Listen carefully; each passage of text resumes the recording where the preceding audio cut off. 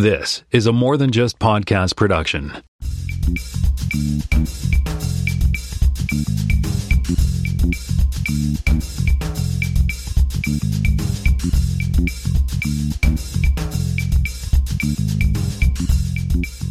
Hey everybody, welcome to another episode of the More Than Just Code podcast. My name is Tim Mitra. I am in Toronto, Ontario, and I'm joined once again by Jaime Lippes Jr. in Seattle, Washington. How's it going? And I'm also joined by Mark Rubin down in San Jose, California. Hello. And do I normally say what episode this is? I guess I do, right? You do. Okay, this is episode 350 for those of you playing along at home. All right, or driving at home, I should say, right? Anyway, so some quick fact check. We're here obviously to talk about the Apple event that just happened today as we record, September 7th. But before we get into that, some fact check from our last couple of episodes. I had mentioned something about the session on layout was compose custom layouts in SwiftUI from the WWDC session 2022. And we were discussing the developer app, and you and I, Mark, were trying to puzzle away what the check mark meant in the developer app. And I thought it was because you had bookmarked it, but no, the check mark indicates you have actually watched that session, and it's remembered it based on because you can do it across multiple devices and it syncs through iCloud or something like that. But that's what that check mark means. And I had mentioned that Friday Night Baseball wasn't working for me in Toronto, but within a day or so of our last recording, I noticed that, in fact, I am now able to watch Friday Night Baseball, so they must have inked a deal or whatever they had to do with Canada, and I think it was probably around the release of 15.4 that Apple TV 15.4 that I finally was able to watch. Not that I think I watched maybe like 5 minutes of a Blue Jay game, and then I woke up and went, what am I doing, and switched to another show. But there you go. So sports ball is happening in Canada. Blue Jays are in the wild card hunt. They're the third out of the three teams that take the wild card. See, this is all I hear is words. Blue Jays. I know this because my Mariners are the second out of the three spots, so I'm really rooting against the Rays, the Jays, and the Orioles. If they can all somehow lose, I'll be very happy. So the wild card means they have a chance of getting into the World Series? Is that what that means? So they've expanded the playoffs. So the top three division leaders, one for each of the divisions within a league.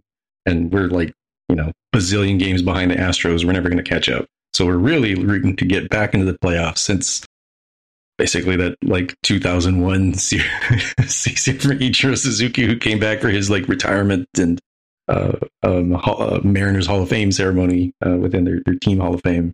It's been there's probably children who can legally drink now who were born after the last time the Mariners were in the playoffs. So this is very exciting for me. The bad news Bears are finding a way. That's good for the conveners of the stadium where they play, I guess. All right. And the last thing I have on the fact check here this is from episode 344. We were talking about controlling, I think, a universal control. Is it still in beta? I don't know.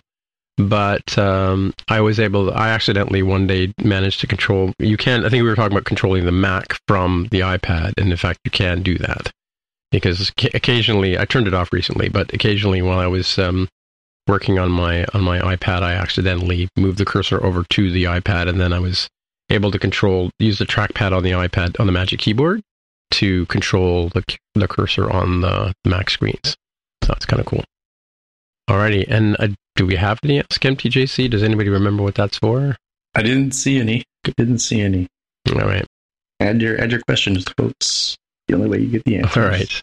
So a couple of follow-up items here. One is we were talking about the Apple Self-Repair program. We've been talking about that for years, and the new announcement. This is probably 2 weeks old now, I guess, or August 22nd, that the repair program is now extended to M1 MacBooks as well. So you can get parts and tools to repair your own M1 MacBook models if you want. And I think the tools are not, super cheap, but the fact that, Apple is allowing us to get the bits and pieces we need to fix our own computers is a step forward, right?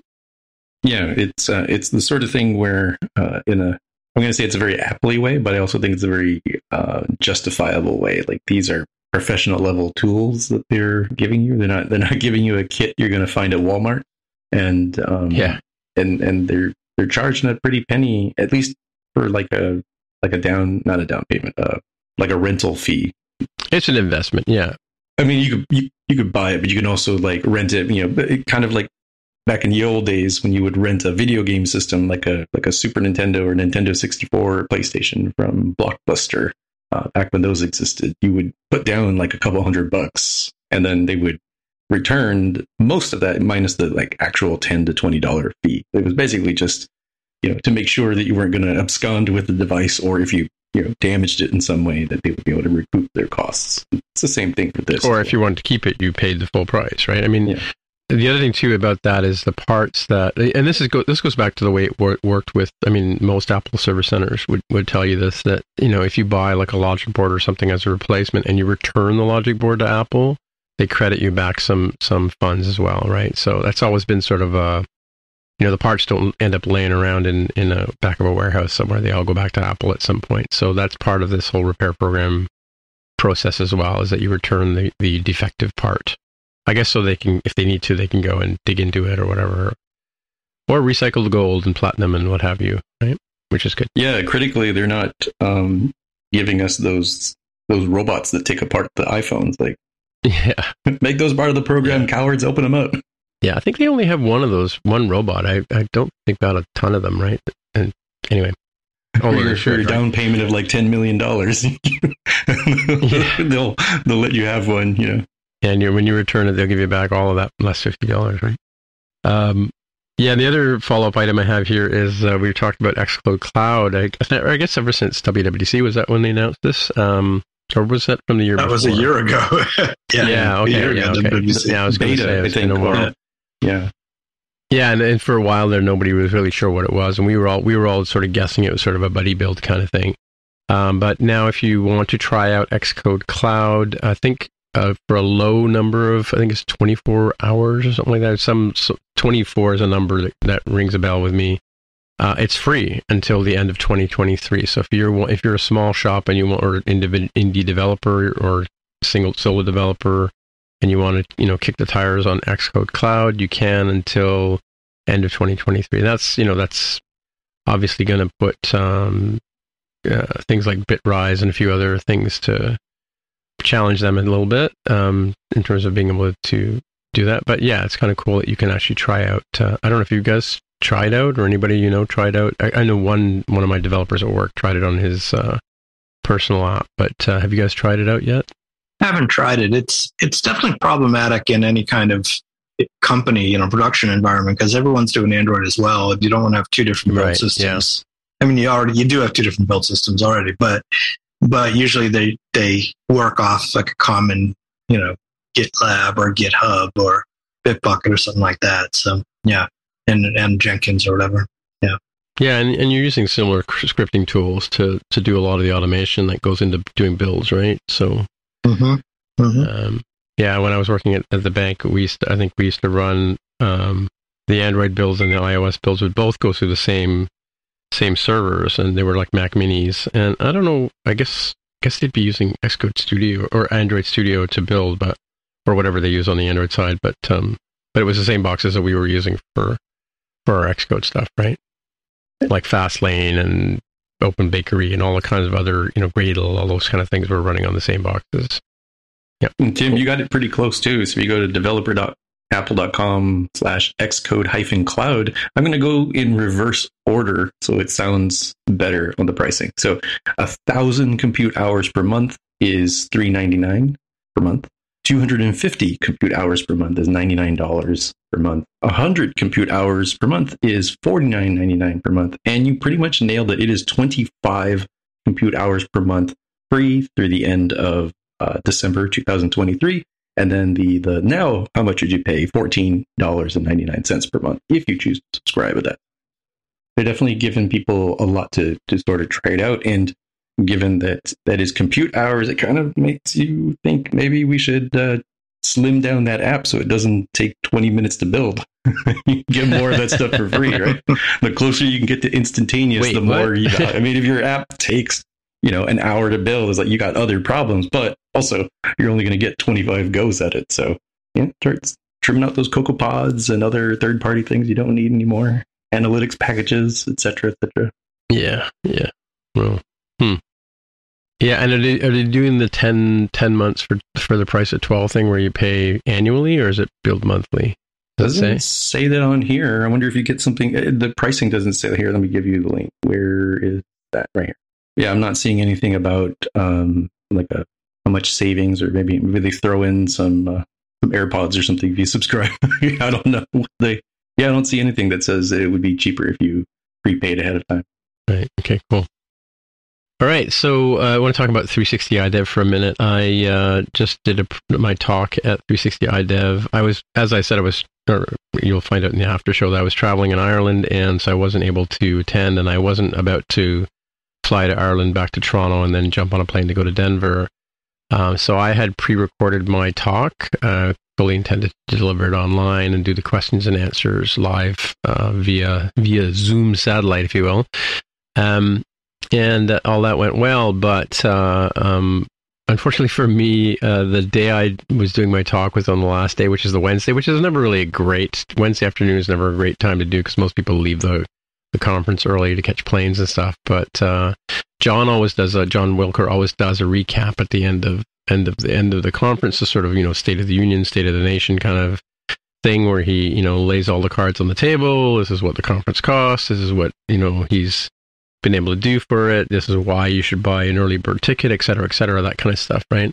And unfortunately, for the last, I think it was 4 or 5 years, they have pretty much been running in the red. We knew that, obviously 2020, 2021 would be bad years for everybody, but, when you add that to the previous years not being so great, this year was, again, a fair amount of people in person. A lot of people went to Denver. I know people who speakers came from England, the UK, and around the United States. I'm not sure if any came from Canada, but I know a lot of people attended in person, and it sounded like they had a good time. I mean, like I watched some of the events. I don't know if you attended any of them, Jaime, but I did catch a few of the talks and things like that. Mind you, as what in Ireland, so the time difference was huge. But the gist of it is that John has announced that unfortunately he and his wife and his partner Tom are not going to be able to see their way to having a 360 iDev 2023. So it looks like this is at this point in time, looks like that there won't be a conference next year, which is really unfortunate. And for us in particular, So I was gonna present my video. I sent it off to them already canned, and they were gonna run it, and then I was gonna do questions and answers. Of course, getting this news, I felt that I had to say something before my talk was played, so I joined early and sort of gave our spiel about how we personally, I think I speak for the three of us, about how 360 iDev has been important to us as developers and building community and that kind of stuff. And in fact, this podcast, has its genesis at 360 iDev, because that's actually where I met Jaime back in 2012, I think, 2013. The three of us attended at one point one of the earlier sessions. So it's unfortunate that 360 iDev looks like it's not doing so great. That said, John, we all sort of got together on Slack and talked about how we could support them, and John has set up a GoFundMe. I'll put a link in the show notes if you want to contribute. They've surprisingly good turnout. I think, he sort of set a goal, and I think they're at around 2/3 of the goal right now after like maybe 4 or 5 days, which is good news for them. But again, they are conference organizers. They do an Android conference, they do an iOS conference every year, and this is how they basically make a living, right? So we're hoping to be able to support them in that, and hopefully you guys listeners of the show will rally around and throw a few shekels their way as well. So I don't know if you guys want to say something about 360 iDev yourselves. Yeah, Tim, I think you're right. I think it was 2013 where we met, and then 2014 was when we decided to do the podcast. I think it was. Yeah. So it all kind of came together there, and I think kind of interesting to look at this as a sort of mainstay of the iOS and Apple ecosystem world, and it feels weird to have it be the end of an era for that sort of thing. But it was always kind of like you take it for granted that just as the sun is going to rise tomorrow and the seasons are going to change, you just kind of assume that come around August in Denver, Colorado, there's going to be 360 iDiv. So it's really sad to see it go. And I know that John and company put a lot of heart and soul into it. So kudos to them for keeping it together for as long as they did. Yeah, it's really a shame. I only actually got to go once in 2014. That was the year we all went. I was supposed to go again a few years later, as you guys know, but I got sick at the last minute, so I couldn't make it. But I always watch the videos and really enjoyed everything. It's sadly, I think it's a reflection on both the state of the iOS industry and just the economy in general. I mean, right now with a lot of companies are cutting back, so I don't think there's a lot of money being spent on travel. So that really hurts people going to these kind of things. So yeah, it's really a shame. Hopefully, things are cyclical. Hopefully things will swing back at some point. Yeah, I mean, well, and speaking of the videos, they are going to be publishing the videos. Obviously, the people who had tickets are going to get the videos. I think coming up probably by the time this podcast comes out, they'll start trickling out if John can wipe the tears from his eyes. But yeah, so that should be coming. And then I think within a couple of months they'll be available for anybody else to watch. So it's always a good set of talks. I mean, I got a lot of good feedback from my particular talk. So I'm looking forward to being able to see some of the talks that I missed because of the time change and things like that. And plus, being busy and flying and all that other nonsense. All right. Anyway, so pouring one out for 360 iDiv. And so, yeah, we're here to talk about the Apple event. Obviously, the iPhone event went today. Did they call it Way Out, or is that just what people were calling it? Far Out, right. So, and because of the star constellation animation thing that they had going on here. So we can just go through the various things. Tim Cook came in and he kind of laid the groundwork for the fact that they were going to talk about AirPods Pro and about the Apple Watch, and then they kind of dove into that. So we'll just go through the items. I hope you have notes. I know I do. And talk about the stuff. So the first up was the Apple Watch Series 8 coming out, right? Yeah. Continues to have that always-on face. They started out with talking about the new temperature sensor or for women's health, so cycle tracking with two different sensors. One that I think they said was pretty close to the skin, and one that was pretty close to underneath the display to give them a little bit of what was it, like checking for differencing and bias or something around how temperature works, and can sample your wrist temperatures every 5 seconds, looking for phases and shifts and different things that might trigger belief that hormones are changing, might be ovulation, might be cycle deviations. And because of the world in which we live in 2022 in the US of A, all of that is very notably encrypted on device and is only accessible via authentication. If you sync to iCloud, it's also encrypted end to end, and they pointed out that Apple itself cannot look at that data. Yeah, I mean, having tried to, in my first marriage, we went through this whole process. We were, taking temperatures and constantly checking things and trying to find out when was the right time to try and, create a baby. So this will be super helpful for people. Carol was also suggesting today that this might even be helpful with things like if you start getting a fever, like if you catch COVID or something like that.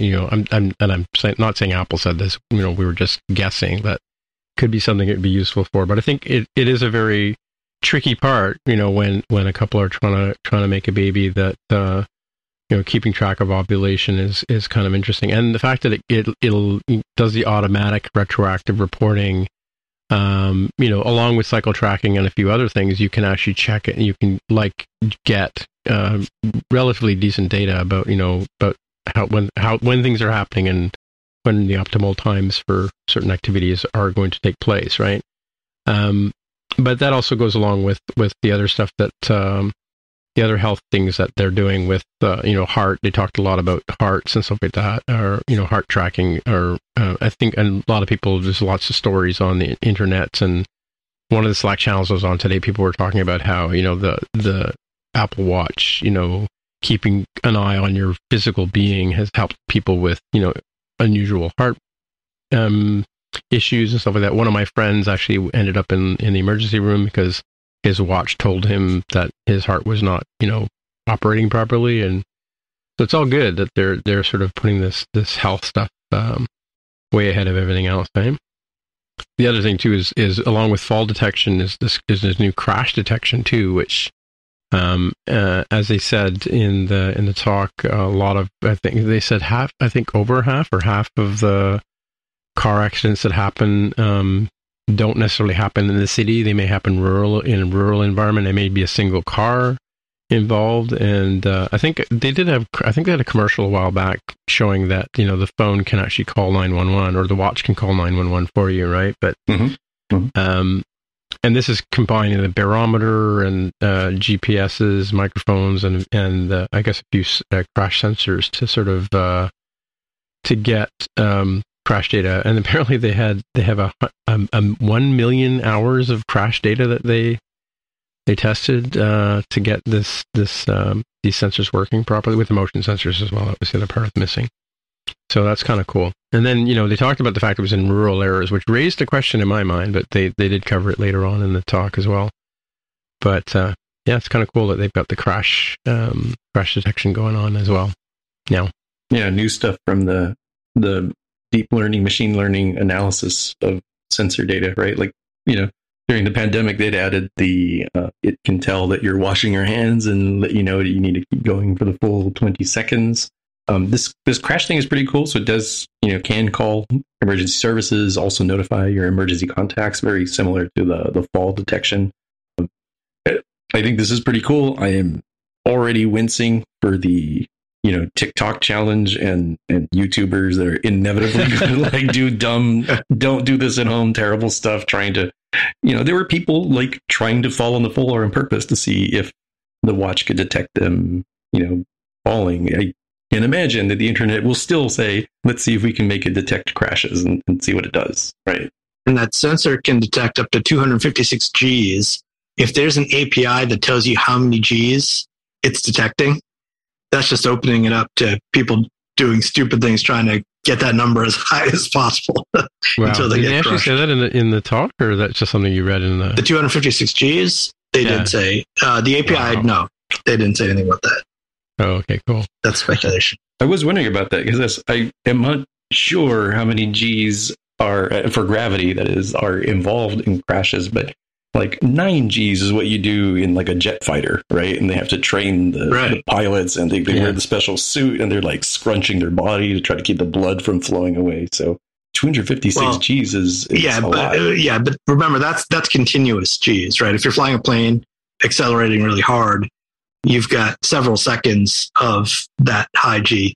When you're in a crash like that, it's going to be that high, but it happens so fast that it doesn't happen for very long. So it's just measuring a spike. It is pretty amazing that it can measure it, though, that the accelerometer can do that. Because all those they must have got Mythbusters to give them some data as well, eh? Actually, I guess it'd be funny, like if the Mythbusters, because you see the Mythbusters using putting a watch on Buster and smashing him into a truck or something like that. Yeah. By the way, did I tell you I went to a talk given by what's his name? Not Jamie, Adam the other Savage? guy. Adam Savage. Adam Savage. Yeah, pretty interesting. Yeah, I saw them do one of their live show actually here in Toronto. Oh, okay. Yeah, pretty good.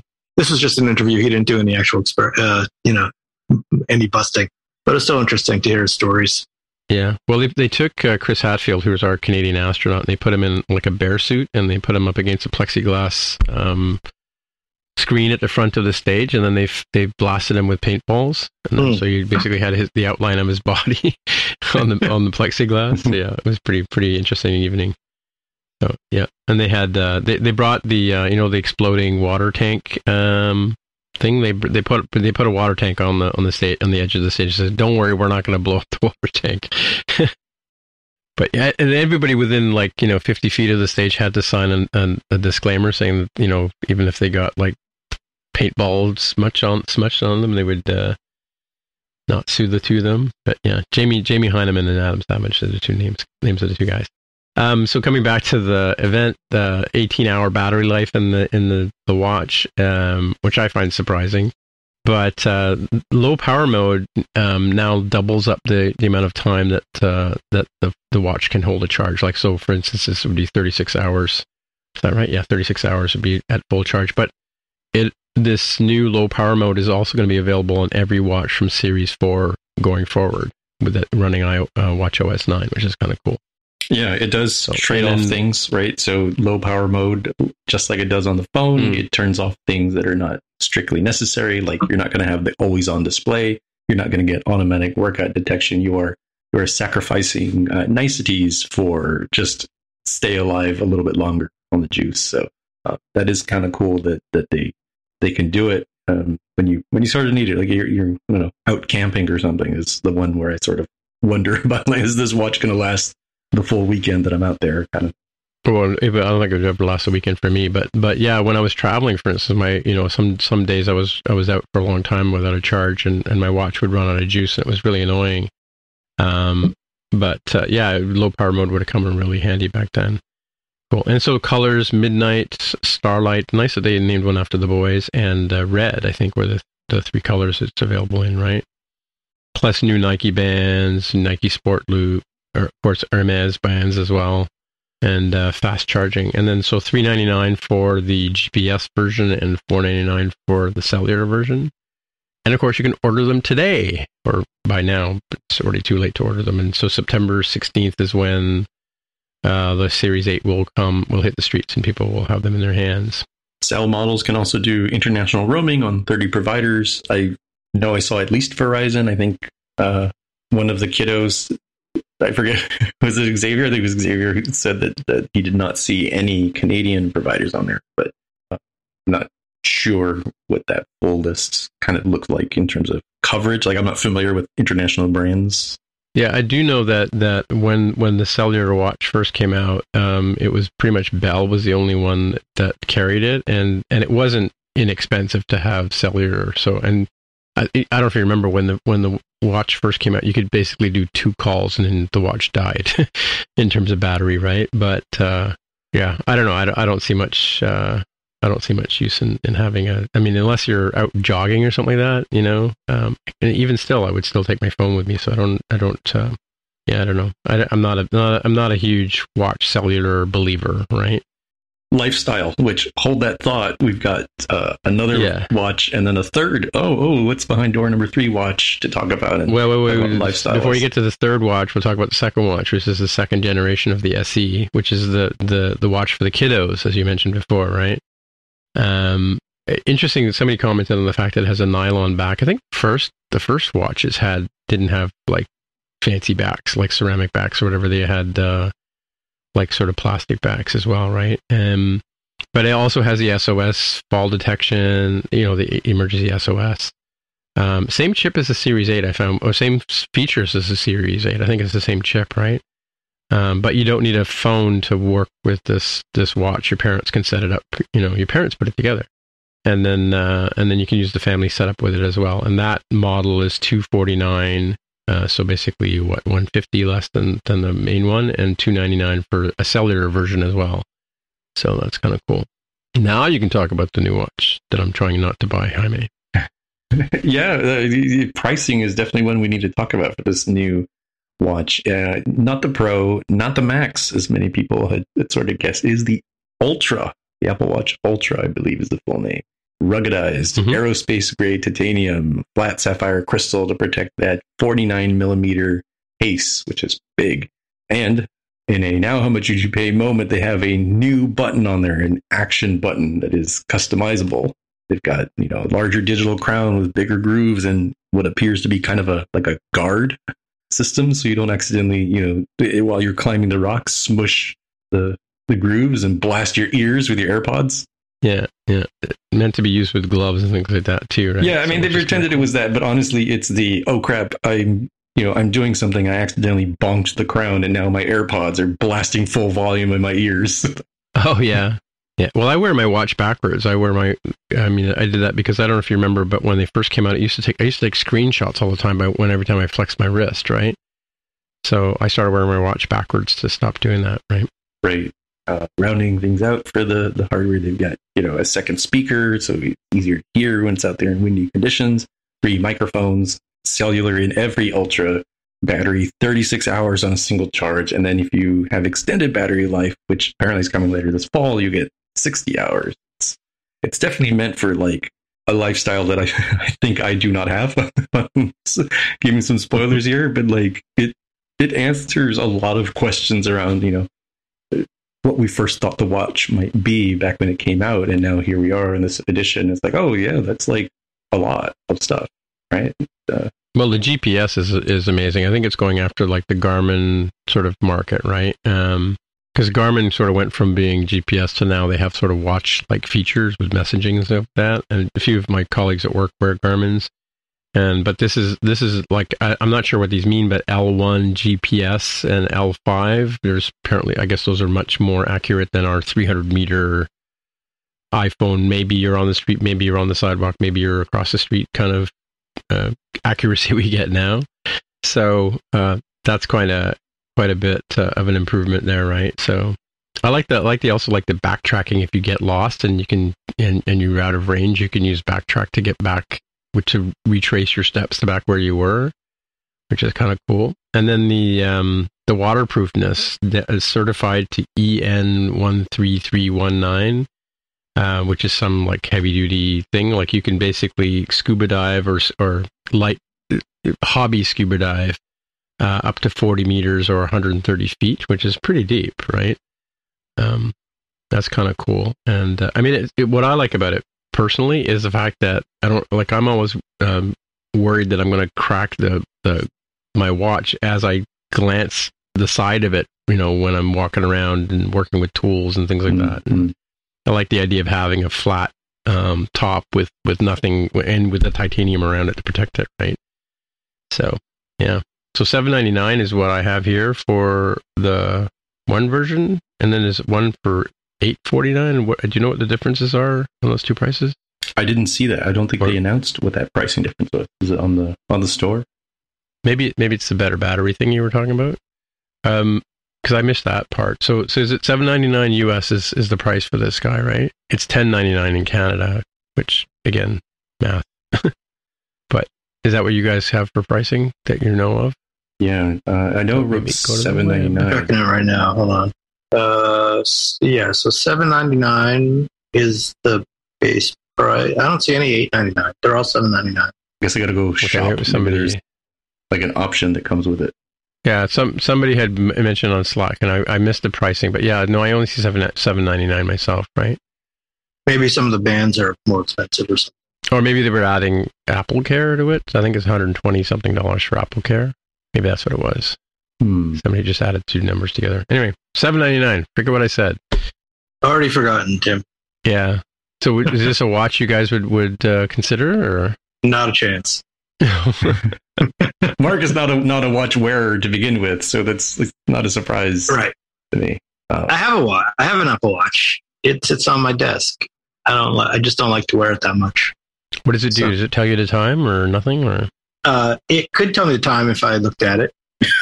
It's always on display. If I just kept it on the charger, would be a nice alarm clock.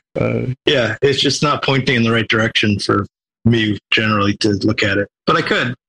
Wow. Yeah, I am a constant. Not all day. I don't do sleep tracking. That is an area that I've never gotten into with my watch. But I am a everyday, maybe not every day, or not all day, every day is what I'm looking for as the word. Everyday watch wearer. This is pretty close, and I think if I was looking to upgrade, I might just go ahead and go with the Ultra, get a little bit more, screen visibility space, pretend that I might somehow need the 80 decibel alarm to let folks find me, and all the other cool things. The action button, surprisingly enough, is kind of a driver for, I put like another button here to do some stuff and be able to customize that. I don't think I'm going to upgrade to this. I'm pretty happy with my current watch. What do you have now? I have, is there an easy way to tell what it is? I have, I think, the most recent watch prior to this. I think you can take it off and look on the back. It tells you what the watch is. Does it say, hold on, it's charging. Let me go grab it. I had taken it off for the night. I thought I had 7. Let me take a look. You can also look in your on the watch app. It'll tell you, I think, on your phone. I mean, guessing I'm going to have to look at the watch app. I have a series. I cannot tell from looking at the back of this. I have a Series 4 myself, so I'm again, I'm not a get a new watch every year kind of person, but I And I don't really have many complaints about the watch that I have now, right? But it's just not shiny and titanium. You know what? I have a Series 6. Maybe I'm closer to needing an upgrade than I thought. But I'm still pretty happy with this one. Yeah, I mean, like for what it does, I mean, like, you know, you use it for Apple Pay to pay for things and notifications and workouts and stuff like that. That's pretty much what I use mine for, right? Yeah, and occasionally I'm not a cellular watch person because I don't have a lifestyle of which I would be out and about without having my phone with me. I certainly have friends and family that are, you know, runners, joggers, divers, you know, all the stuff that they showed at the wonderful commercials. This would definitely fit better for them from a cellular standpoint. For me, the cellular would be like a nice to have kind of thing that I would be very grumpy to pay even, you know, $5 more for Verizon or T-Mobile or AT&T. And it would be more for some of the other things around the, you know, orienteering, mark waypoints, you know, like I could jump to a pool and not feel like I'm going to ever get to the WR100 level. There's no pool I can think of that I would go to that would hit that. So it's probably something that, you know, maybe in a year or two, I might be thinking about, I'll upgrade to that year's Apple Watch Ultra. What do you think about the bands? I mean, and obviously they got a band for scuba diving with the fluoroelastomer thingy, but they've got two different bands. They're calling it the Alpine Loop. I'm not sure what the gist of that is. I guess it's for outdoor weather. And then they've got the regular sort of loop, right? Trail loop, they call it. Yeah. The Ocean Band looks like it is meant for ninjas to carry like little throwing spikes, or if you're going camping, you need some. Well, it's meant to fit over your neoprene suit, right? So yeah, but what are the holes for? Like, what do those do? But I think that the holes are how you attach it, because it kind of like, if you look at there's like metal studs that go into the holes. Same with the other. Yeah, it does look like. So that's how it's staying on there. The trail loop is sort of the Velcro one, like I have now, right? Like pretty similar to what I have now, where you loop it back and it's got Velcro to stick. It's like a nylon, the middle one, but I think the top one has like a metal clip that you kind of clip it in when you're out and about. I guess the idea is like if you're climbing a mountain, Jaime, you don't want to accidentally brush the loop and have it come attached from your wrist, right? Right. Which is easy to do with the regular band. Yeah, is it? Yeah. I have the one where it's got holes, but it just kind of there's a little post sticking out, and you just stick that in one of the holes, just snaps in. Yeah, and that could easily pop up. Yep, it is pretty old. Yeah, cool. Yeah, well, we can move on now that we know kind of sort of that we might end up with two watches in this group of three. So 2 out of 3 of us recommend possibly thinking about upgrading, right? Well, 3 out of 3 if you're into that kind of stuff. I'm just not. Yeah. So here's a question I have for you. Now, I know both of you have trouble with Apple earbuds staying in your ears, right? Your ear orifices. Does the AirPod Pro, this upgrade, this is like what, the second generation of the AirPod Pro or the third generation with the new H2 chip, with personalized spatial audio based on, I think, something about the scan of your head determines, you know, how the spatial audio will work with these. Active noise cancellation is twice as good at canceling noise as it was before. You can charge this. I think you can charge the case with key charger, so you can put it on top of a watch charger or a MagSafe charger or any kind of compatible key charger. Is the AirPods Pro something that you guys would even consider in the wildest of your dreams? They don't stick in my ears, so no. Wait, so which one was it though? Because they did add the extra small tip now. Did you need a smaller tip? Did you need a larger tip? Because longtime listeners to the show. So I actually do have third gen AirPods that I had received for Christmas last year or the year before. But longtime listeners of the show know that I've had issues with the EarPods prior, and I had hesitated to invest at all in the AirPods life because at the time that would hurt my ears, like the physical ear hole where the headphone stays in was just like cramping up my ear. So apparently I now have large cavernous ear holes. This is no longer an issue. And these stay in here just fine. So I've never tried the Pro sizing tips in any way. These do seem interesting from the one thing I don't have at all on this is the touch capacitance for adjusting volume. That is something I work around by using my Apple Watch. But I would definitely like to have the noise cancellation, especially the second gen noise cancellation, because I don't have that. It's something I miss. But these are pretty borderline for me. These AirPods that I have now are pretty new. Maybe when they start losing their battery life, I might invest in the AirPods Pro. Yeah, good memory there, Tim. That yes, I used to have issues with that, and now as I've aged, my ear holes have gone slack apparently. And maybe it's the forestation in your ear canals is now able to grasp to cushion. my old man ear hair has made a cushiony pillows. Yeah, yeah, could be. Now that you're plus 40, exactly. Yeah. All right. Well, I mean, again, we could talk about these if you want, but I'm not I found a pair of AirPods Pro that somebody left on a plane, and I've been trying to wake them up and let them do the Find My thing to find out where they are and try and get a hold of me. But yeah, but I don't know. I don't have any. I'm always worried I'm going to lose one, and then or I'm going to have it in my ear. My dog's going to bump me, and it's going to fall on the sidewalk or what have you. And that's what I worry about. So I'm still using I'm using the Beats Power Beats Pro, which are Power Beats that have the little extra arm that clips over top of your ear, right? So I don't like to have something jammed into my ear personally.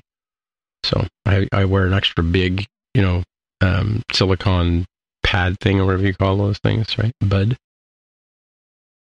Moving on to the iPhone 14, which is we've talked about this. I think we talked about the rumors about this before that the rumor was that they weren't going to upgrade the chip, and sure enough, they didn't. So here we have the iPhone 14, still 6.1 inch and 6.7 inch plus size. Now has ceramic glass shield on the top to prevent cracking. Comes in midnight, again, starlight named after the boys. Blue. I'm going to call it purple. I'm doing air quotes purple, Jaime, because I know it's not really purple, right? And red.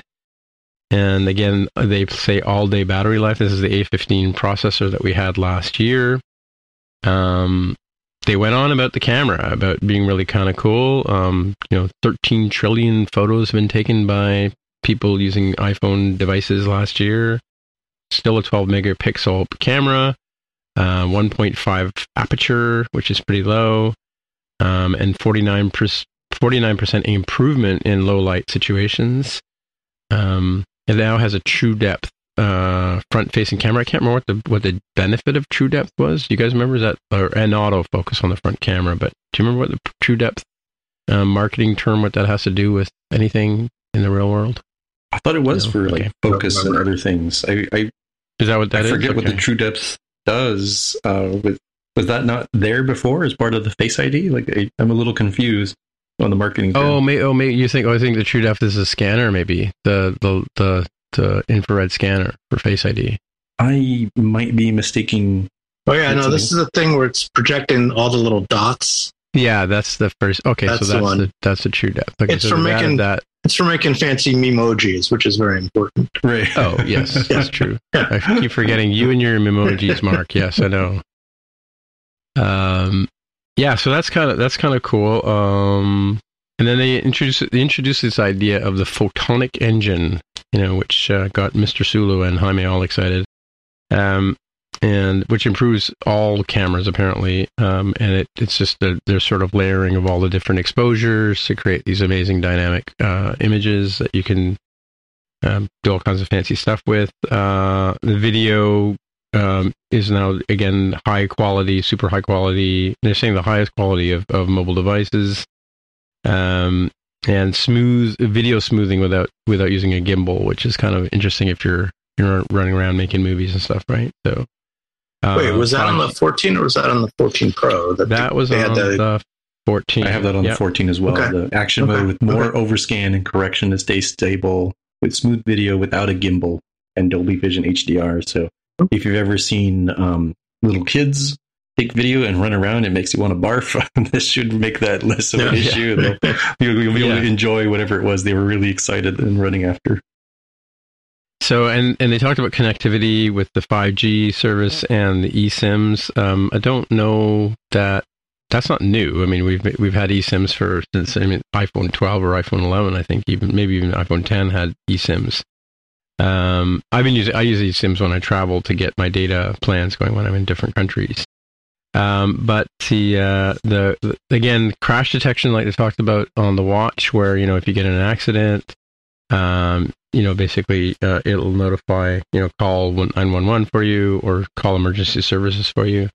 High dynamic range GPS is a new feature in the 14 as well.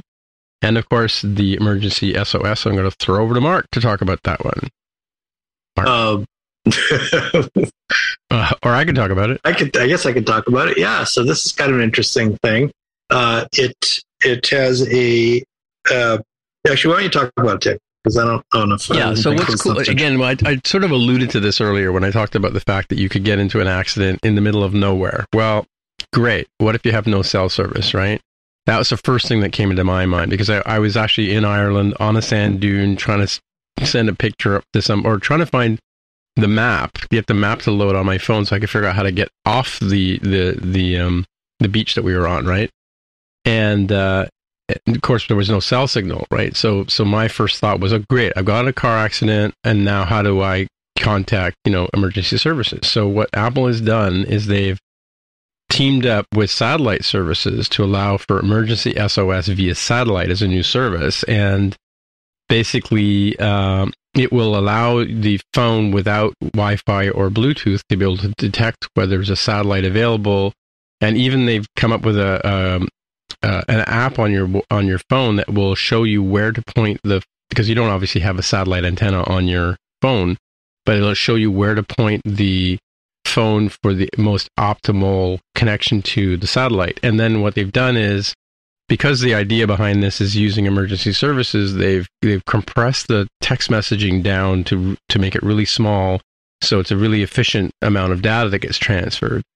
And they've also shortened the kind of messages that you will get available to you. Like, it'll give you a series of, like, a choice of 5 messages, which you can. I've been in a car accident, I've fallen, I can't get up.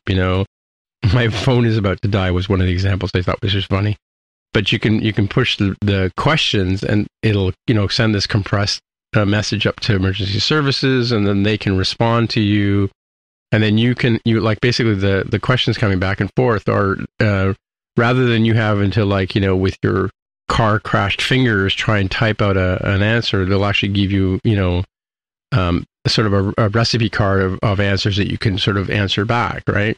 Yes, I can talk. No, I can't walk. I'm stuck in the car. Whatever they may be. I'm making those up. But the idea is a more efficient way to do that. And the other thing about this is, even in emergency services where the person you're communicating with may not actually be able to send text messages, they're setting up relay services around the world to allow in between people to get the message and then verbally speak it to the emergency services that aren't using a digital technology to communicate. So they've set up this whole sort of network around emergency services for you if you get into a situation where you can't, communicate, you're out of cell range or what have you with and you're in a predicament where you need assistance. One question I have, though, I don't remember.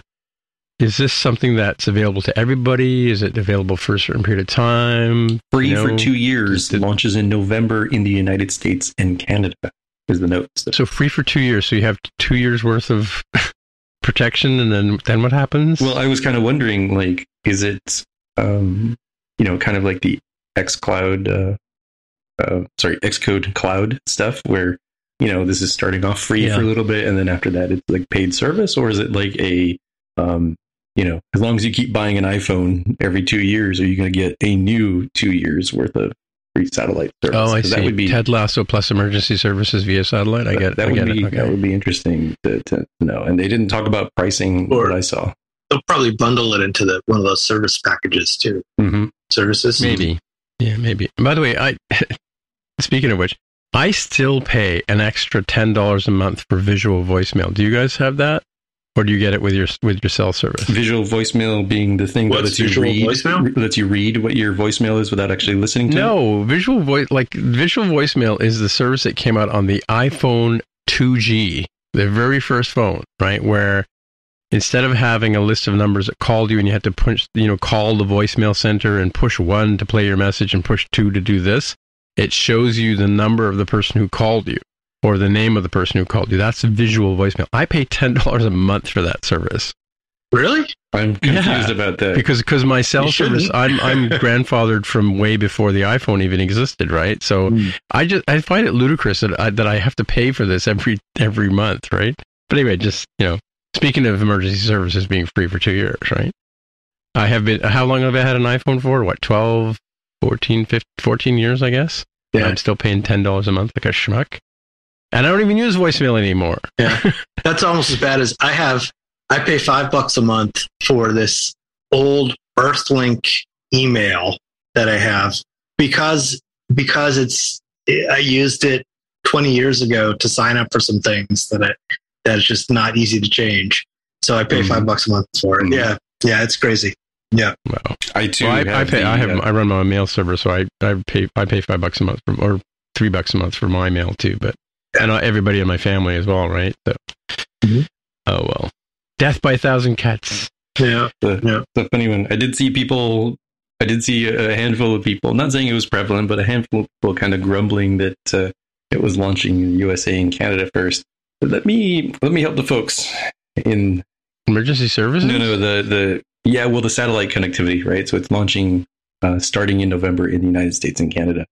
Well, we only have satellites in the United States and Canada? Is that what you're trying to say? I'm not sure. I mean, I would infer that, they got to set up the satellite systems and everything. Are they putting a geofence around the North American continent? What are they remember, doing? they actually have a little thing that makes you point your phone at the satellite and it helps you to get that. Oh, right. Yeah. And if they're in geosynchronous orbits, they do stay at a constant spot above the Earth. Oh, really? Yeah. Oh, and even though if you're in Spain, there's some other geosynchronous satellite up there, but it doesn't mean that Apple has access to that satellite. Oh, I see. I always just thought the satellites just were ripping around the Earth like the some of them do. Station. Some of them do. There are some that do that. Yeah. But the geosynchronous ones don't.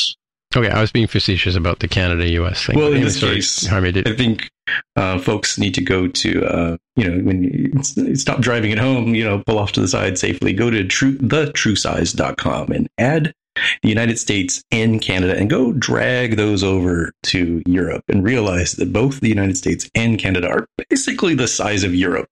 So we have vast quantities of nothingness. I didn't realize Canada was quite this big, by the way. There's some parts of Canada that are just hinterlands, right? So really the only people who should be kind of mad are like people in like Australia, where your entire country is a continent and you do have vast swaths of nothingness where you might get lost.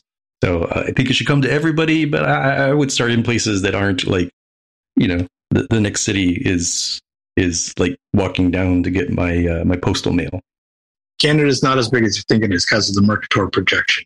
Well, that's what this thing is supposed to show you, right? We can go and drag it around and it adjusts based on that. And granted, it's a lot of weird like islands up north that I didn't realize. Pretty big, Kim. Yeah, we only live along the very edge of it. Like we're kind of like sitting on the rim of Canada. Most of northern Canada is like hinterland, like he said, right? Yeah. So people can go there. But if I were young and lived in Canada right now, I'd be buying property right on the edge of like the Hudson Bay because the way things are going, 20 years from now, it's going to be beachfront, right? Resort property. That's true. Yeah, it's ridiculous. Even land that's out down east, which was relatively inexpensive, people are buying on spec now, not even seeing the properties, just spending, hundreds of thousands of dollars for pieces of land that they would have got for tens, back in the day, right? Yep. So we're still talking about this iPhone 14, right? $799 and then $899 for the Plus. And again, order them on Friday, and they received them by the 16th of September, October 7th for the Plus. Obviously, a little bit longer to get that. which leads us to a sort of sidebar here, and that is the release of iOS 16, which should be important to a lot of people out there, as well as Xcode 14. The release candidates went out today, not for iPadOS. I think we talked about iPadOS being delayed I heard it was because of Stage Manager and a few other things, but iOS 16, watchOS 9, why isn't it 16? I don't know. And I guess with TV would be as well with that. But the fact that they're available as release candidates today, I've already downloaded Xcode 14 myself. And of course, you've got the new, which we're going to talk about in a minute, the new Pro with the fancy new notch lozenge dynamic island thing. But also that iOS 16 is hitting the streets on the 12th of September. So 4 days ahead of the release of the new phones, which is kind of unusual because usually it's like within a day or so of the new phones hitting the streets, right? So that's my sidebar on software tools. I, for one, since we talked briefly about that iOS 16, iPadOS split, I, for one, will be letting a whole bunch of other people, millions of people around the world, guinea pig what happens when your iPhone is on iOS 16 and your iPad is not, and especially around iCloud and syncing. And if everything looks okay, I probably will update by like the 14th or 15th. But I guess I'll probably... Well, I don't know if it matters the other way around, but I've been running the beta on my iPad for months, and my phone is still running 15, right? And I've had no iCloudy kind of problems, no syncing problems, stuff like that. There are some features that are available on, and I also run on my old iPhone 10. I'm running iOS 16 as well, and there are some differences in the way mail's handled and stuff like that. Like there are extra options when you're dealing with mail. But otherwise, I've not really noticed any huge differences. Of the home screen's different on the iPhone 16, or iOS 16. But yeah, I mean, it's not been a huge challenge for me to have different levels of OS here. I mean, just so you know. Oh yeah, I'm just extra paranoid about that. Like they've had a long beta period for that, so I just. Like, I'm okay if my device does something weird. I've got, ways to mitigate that. I cannot do anything if iCloud does something bad, where I'm more concerned. Yeah, well, I mean, there's a lot of developers who are a little concerned about the fact that the iPadOS is not coming out at the same time. I think a lot of people who are more iPad-centric in terms of their development are a little concerned about the fact that it's dragging behind. But then again, we're the same group of people who said we wanted to have a different OS on the iPad. So can we complain now? Don't think so. Because we don't know when Ventura is coming out either, right? There's been no sort of official Ventura date yet either, right? I think that's correct. Is it Ventura? I don't think they've mentioned... Is that an RC? I didn't check. I should check that one. Do we know if Ventura is in release candidate? Let me just have a look.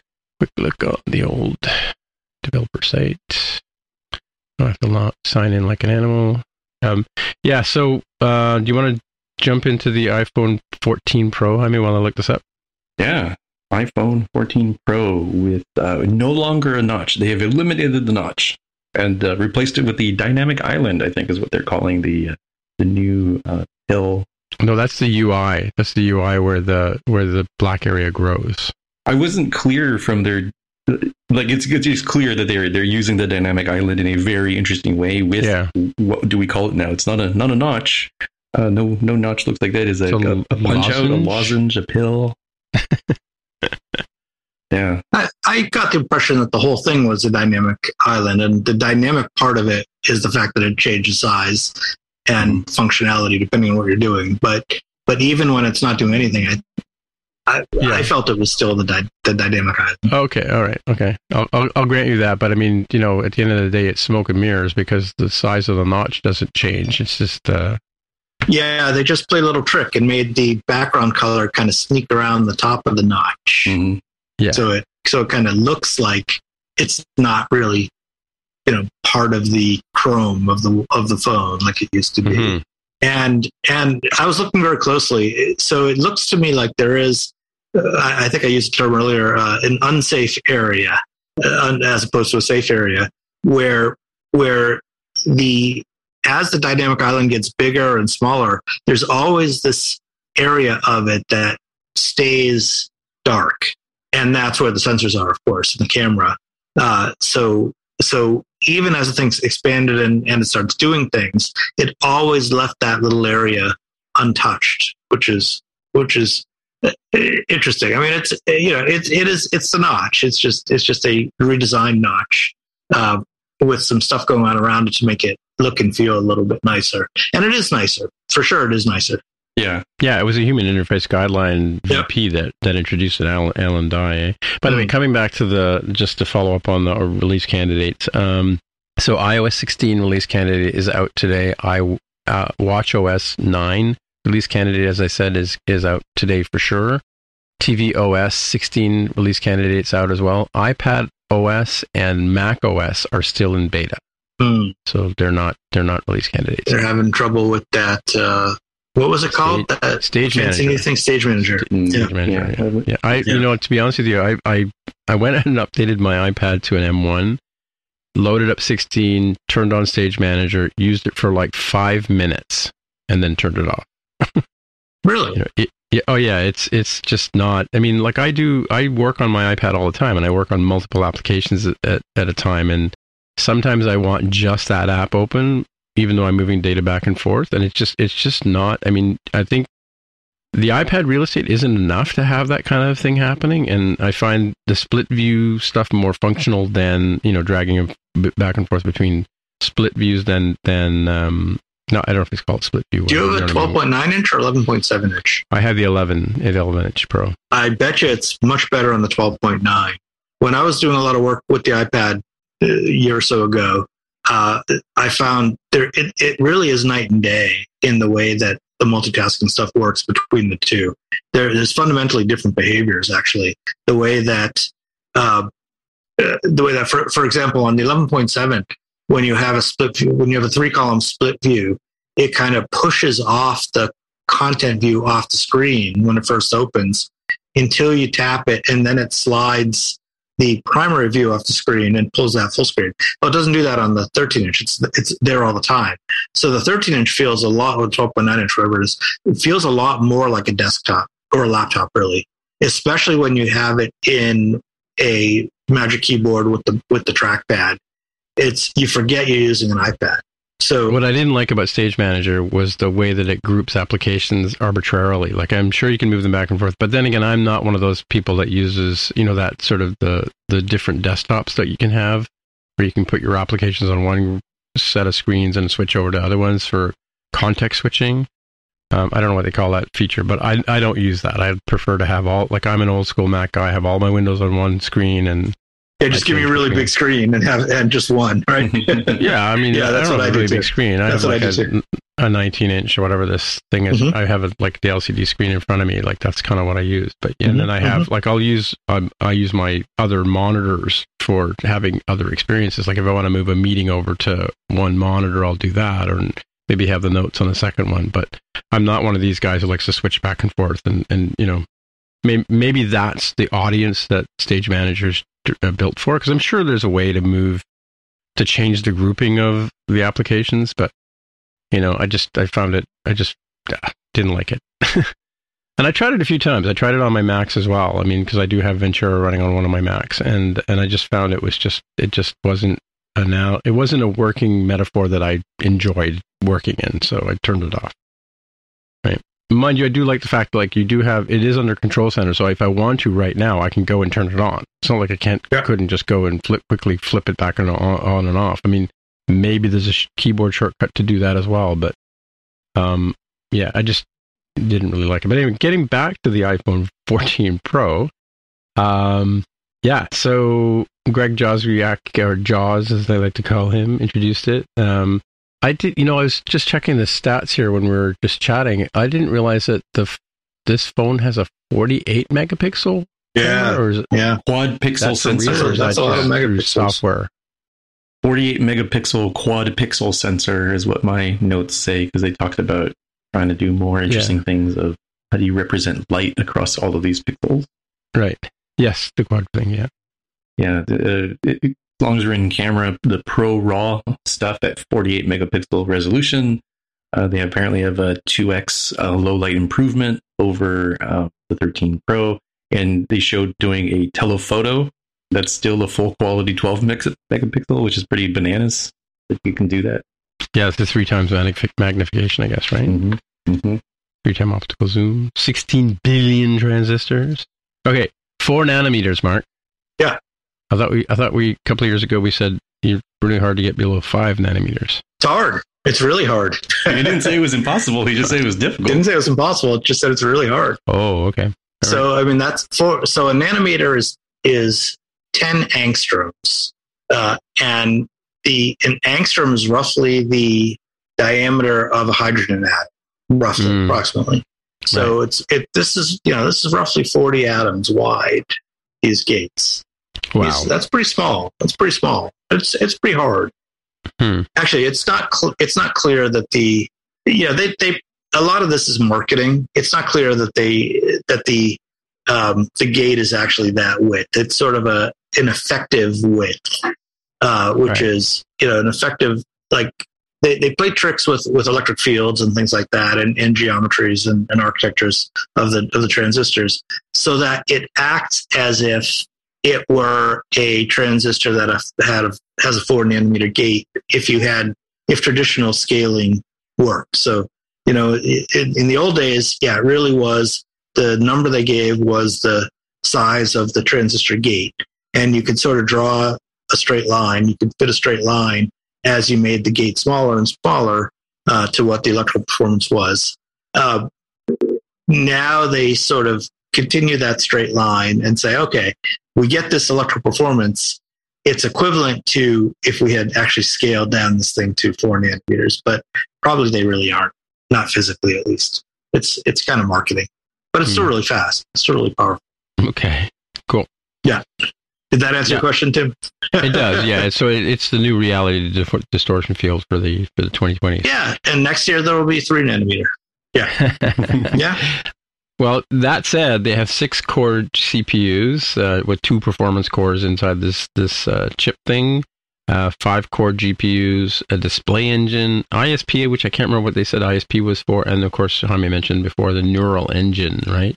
The display engine that they mentioned there for the A16 Bionic chip that we're talking about.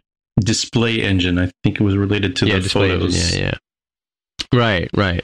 And then the neural engine's not new, right? They've had that for a while, haven't they? No, yeah, it's the machine learning thing, right? Mm-hmm. Yeah. 24 millimeter focal length, which is kind of cool, which is pretty short, which is good. And quad pixel sensor, which you mentioned, 4 times as much light. I wrote down 12 megapixel, which is why when I saw the 48 megapixel on the slide here, I kind of went, what? And I think, did you mention ProRAW at 48 megapixel resolution? Yeah, the ProRAW image, right? Was interesting to go with. We didn't talk about the always on display somehow. It goes as low as 1 hertz. Yeah, like a slow blink. So my question is this: like, in a world where we're constantly trying to turn off all the lights and make sure we're not wasting carbon footprints and things like that, do we really need an always on screen? That's aren't we wasting I know it's like infinitesimally small amount of energy because these things are so efficient. Do we really need a 48 megapixel camera? I know some people will say yes we do, but do we really? Or a 49 millimeter watch on our wrist, All right. Exactly. You could deflect bullets with that thing. So yeah, Pro Video. Did they say this is the only phone that shoots ProRes, or one of the only phones that shoots ProRes video? I think we need to fact check. Oh, I missed that statement. I don't know. Yeah. It was near the end there. So anyway, $999 for the Pro, and $1,099 for the Pro Max. Interesting pricing, because I had heard that this phone was going to cost a lot more, and that's the same pricing as we had last year, wasn't it? Well, let's find out. Let's go to the stores and see, did they shrinkflation this somewhere? Because it does go up to a 1 terabyte model. It looks like they're at a 6.1 and 6.7 inch screen, respectively, for the Pro and Pro Max. So let's find out if they gave you 16 gigabytes on the bottom end, knowing that nobody's going to buy that. Let's find out. 128 it says here. Okay. I'm a 256 guy myself. 128 is the main. Yeah. So I can't remember if that is the same, an upgrade or a downgrade from the previous 13. No, it's 128 and 256 were the numbers that from last year for sure. Okay, so they kept because I have a 256 phone and I don't need it because I mean now I'm on iCloud, I don't use as much data, right? But here's another interesting thing too. Here's a pet peeve of mine. You guys can finance these phones with Apple Card, right? Like you can do monthly payments. I believe that is the case.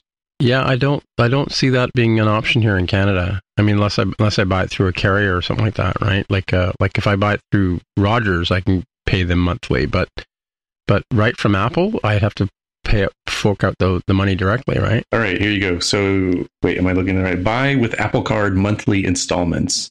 Pay monthly at 0% APR. You'll get 3% daily cash back all up front. Unlimited cash back, including 3%. Plus, you get 3% off or something like that, or 6% off? It looks like it's only 3%. The 6% you're thinking of was a one-time thing that I used.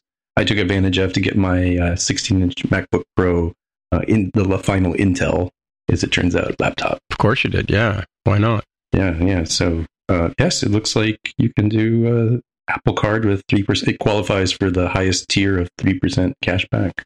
Oh, you get 3% cash back. Yeah, so it when you buy at Apple or particular things, like I think Uber is one of those, and I think Nike might be another.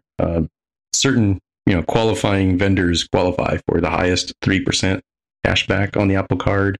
If you use Apple Pay, it is 2%. Like we do it in store, Trader Joe's or something.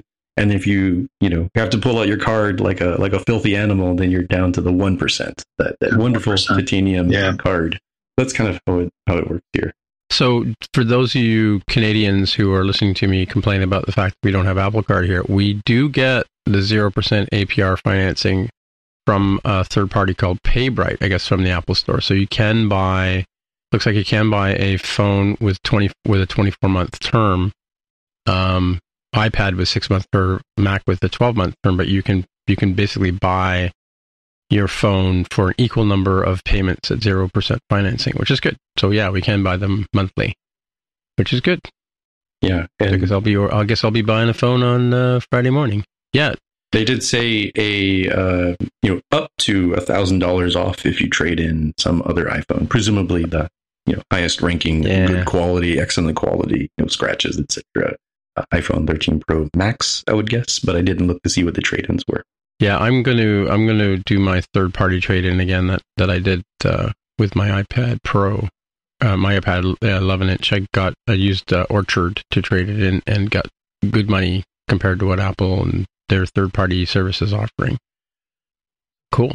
Yeah, so I can get I'm just looking at an iPhone 14 Pro at $1,549 Canadian. I can pay $64.54 a month for 24 months, and this phone will be mine. So yeah, that's good. I'm glad we can do the financing here in Canada. That's great because I'm tired of paying my cell carrier for a phone. Looks like my iPhone 12 Pro they're offering $430. I don't know where this $1,000 comes from because the iPhone 13 Pro Max says up to $720. So I'm curious where this $1,000 comes from. So you guys don't have a service like Orchard. It's run out of a bunch of U of T students here in Toronto that started it. But basically, it's a place where you can go buy used phones, right? And you basically run an app on your phone, and it tells you what they'll offer you for the phone. And I usually get, because I take really good care of my phones, I usually get an extra $50 on top of what they offer, right? So yeah, I think I got like $400 or something like that for my iPad when I traded it in. And this is the one I used for when I had the iPhone 6 Plus. I used the same service, and I got like $350 back in the day when I went to update that or trade that one in. And it's still considerably more than this company that Apple's dealing with for trade-ins is offering, right? I find the trade-ins from Apple are pretty low. Yeah, it's like a convenience versus absolute price kind of thing. Some of these are okay. I've used Gazelle in the past. I think somebody had another one that they. Yeah, I think Gazelle is similar to what we have with Orchard. Is Gazelle still around, or? I don't know. I've gone the Apple route for a few different times just to avoid the hassle. Certainly, you could do, like a Craigslist or Kijiji, eBay kind of thing if you really wanted to max it out, I suppose. Yeah. Well, that's what I mean. Like Orchard is kind of, they send me a box. I put the phone in the box. I send it away to them. I wait like a month, and then they send me back. They tell me they sold the phone, and they give me the money, right? So if you want to sell it right away, they'll give you less money. But if you want to max out the money, you just let them put it on their store and leave it there for a while, which is cool. Yeah, kind of seems like it's on consignment in that case. Yeah, pretty much. It's a good deal. Oh, look, this phone's unavailable for the 2-hour delivery. Currently unavailable. So it's unavailable for pickup in the store either. Yeah, so here's, this is the part where Greg always asks us if we're going around the table. I am definitely going to get I want to get a 48 megapixel phone. So I'm going to get the 256, probably black. This deep purple, that's not purple. That's not really purple, right, Jaime? Not in my opinion. And kudos to Xavier for having the meme pick of Wolf of Wall Street, Matthew McConaughey. Those are rookie purple numbers. You gotta get those numbers up, kind of thing. So I think what it said, and so I want it to feel not like it could be confused with lilac or lavender. Like that is straight up Prince or the Joker purple, right? Like purple. Be able to point to that and be like, get that punk violet out of here. This is purple, okay? Like the Kool-Aid, purple grape, purple Kool-Aid drink kind of thing. No shame to people who want it. If you like the color, great. I want purple, deep purple, full on purple. So here's a question. So pre-ordering starts at 5 a.m. Pacific time on the 9th of September, which is a day before this podcast will go out. But unless I really work really hard for it. But so yeah, are you going to order a phone on Friday, Jaime? I am on the edge. I think I would probably go with the 14 Pro. I don't think I need to go to the 6.7 inch max.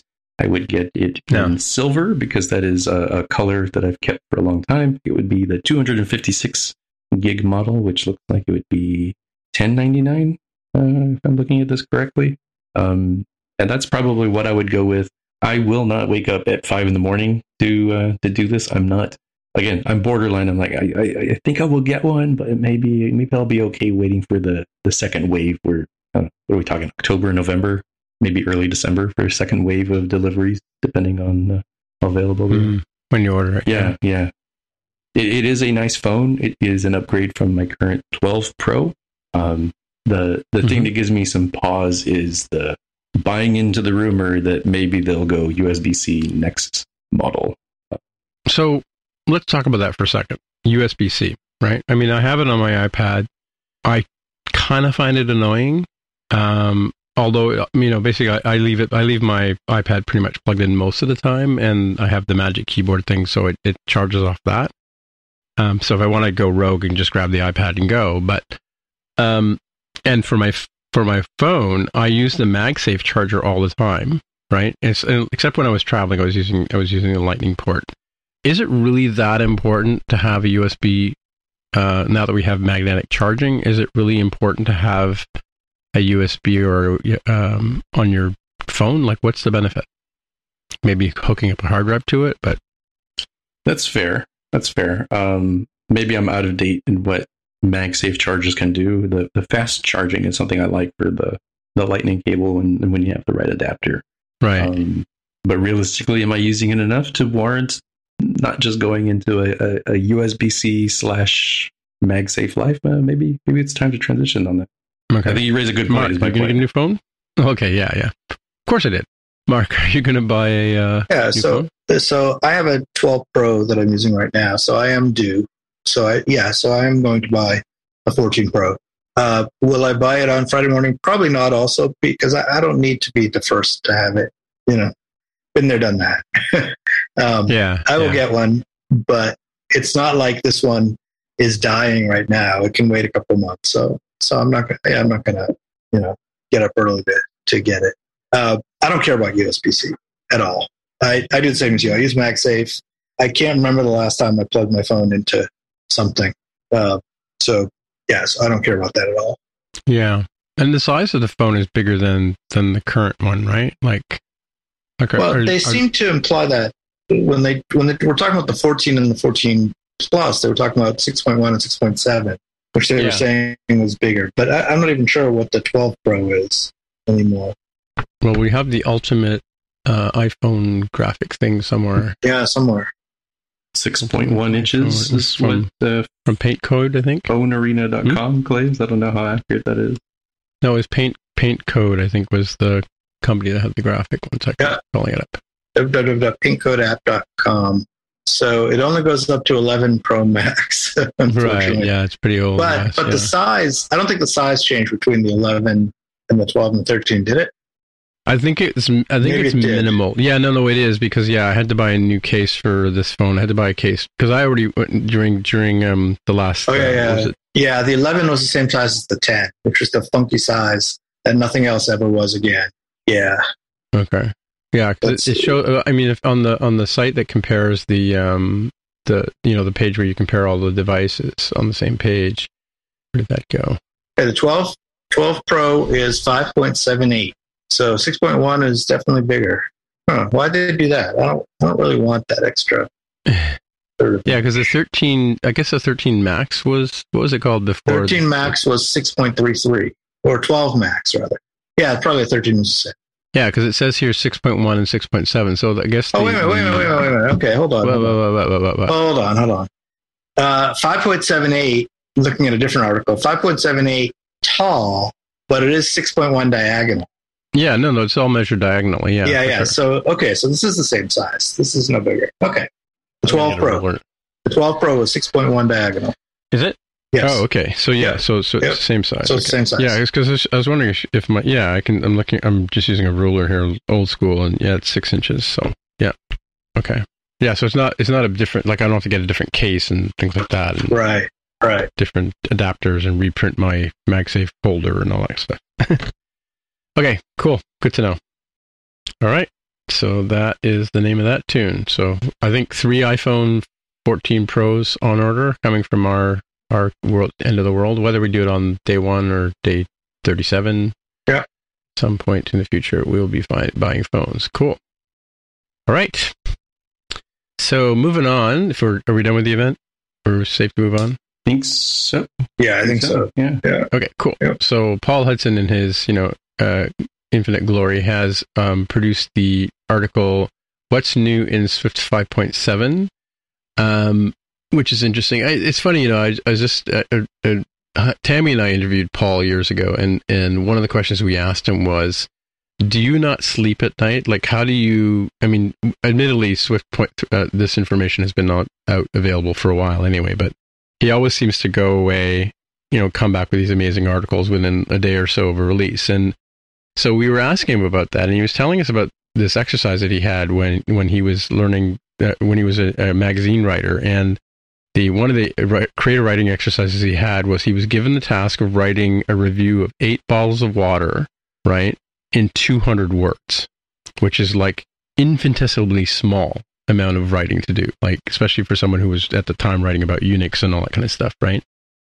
And the reality is these are 8 bottles of water, like Evian water and Dasani water and a bunch of other, smart waters and all that. But at the end of the day, it's all just water, right?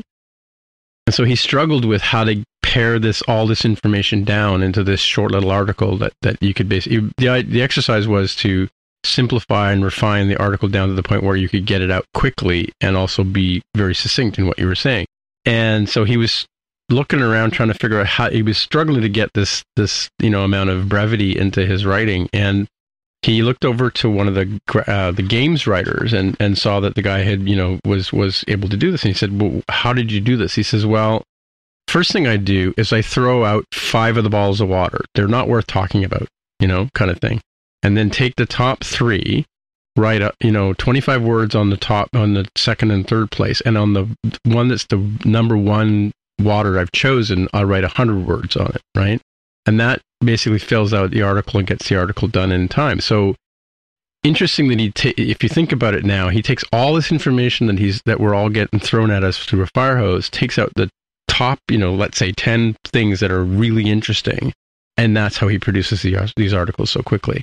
So it's kind of cool when you think about it that way. That said, I did go through some of this article. I don't know if you guys have gone through it, but we talked about the new if-let syntax. I think the last time we talked about on the show about, you have to, if you're just going to use the name of the passed in variable, you don't have to create a new, you don't have to reference it again, kind of thing.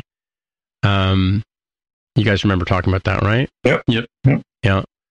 And then the other thing is the closure. Oh wait, I forget this one. Type inference on multi-statements if they're the same. You don't have to worry about calling those out. Do you guys look at any of those other things stick out as super interesting to you? Okay, here we go. I don't know. You can talk about regex or you can talk about regex. Either way is fine. But the new stuff that Apple they talk about. But why would you say regex? Because that's wrong. GIF, Mark. Yeah, GIF is correct. Regex is correct. We talked about this on a previous podcast. I'll put a link back to that episode where we talked about regex versus regex. Anyway, no matter how you pronounce it, Apple has, or Swift, the folks at Swift.org have made it easier to deal with now, because now we have regular expression, easier ways of dealing with regular expressions using, commonly used terminology, or you can actually use regular expression syntax to find things in your content, your strings and what have you. Couple of really good examples on that. Any other of these things that these top 10s that he's picked out here that stick out in your mind?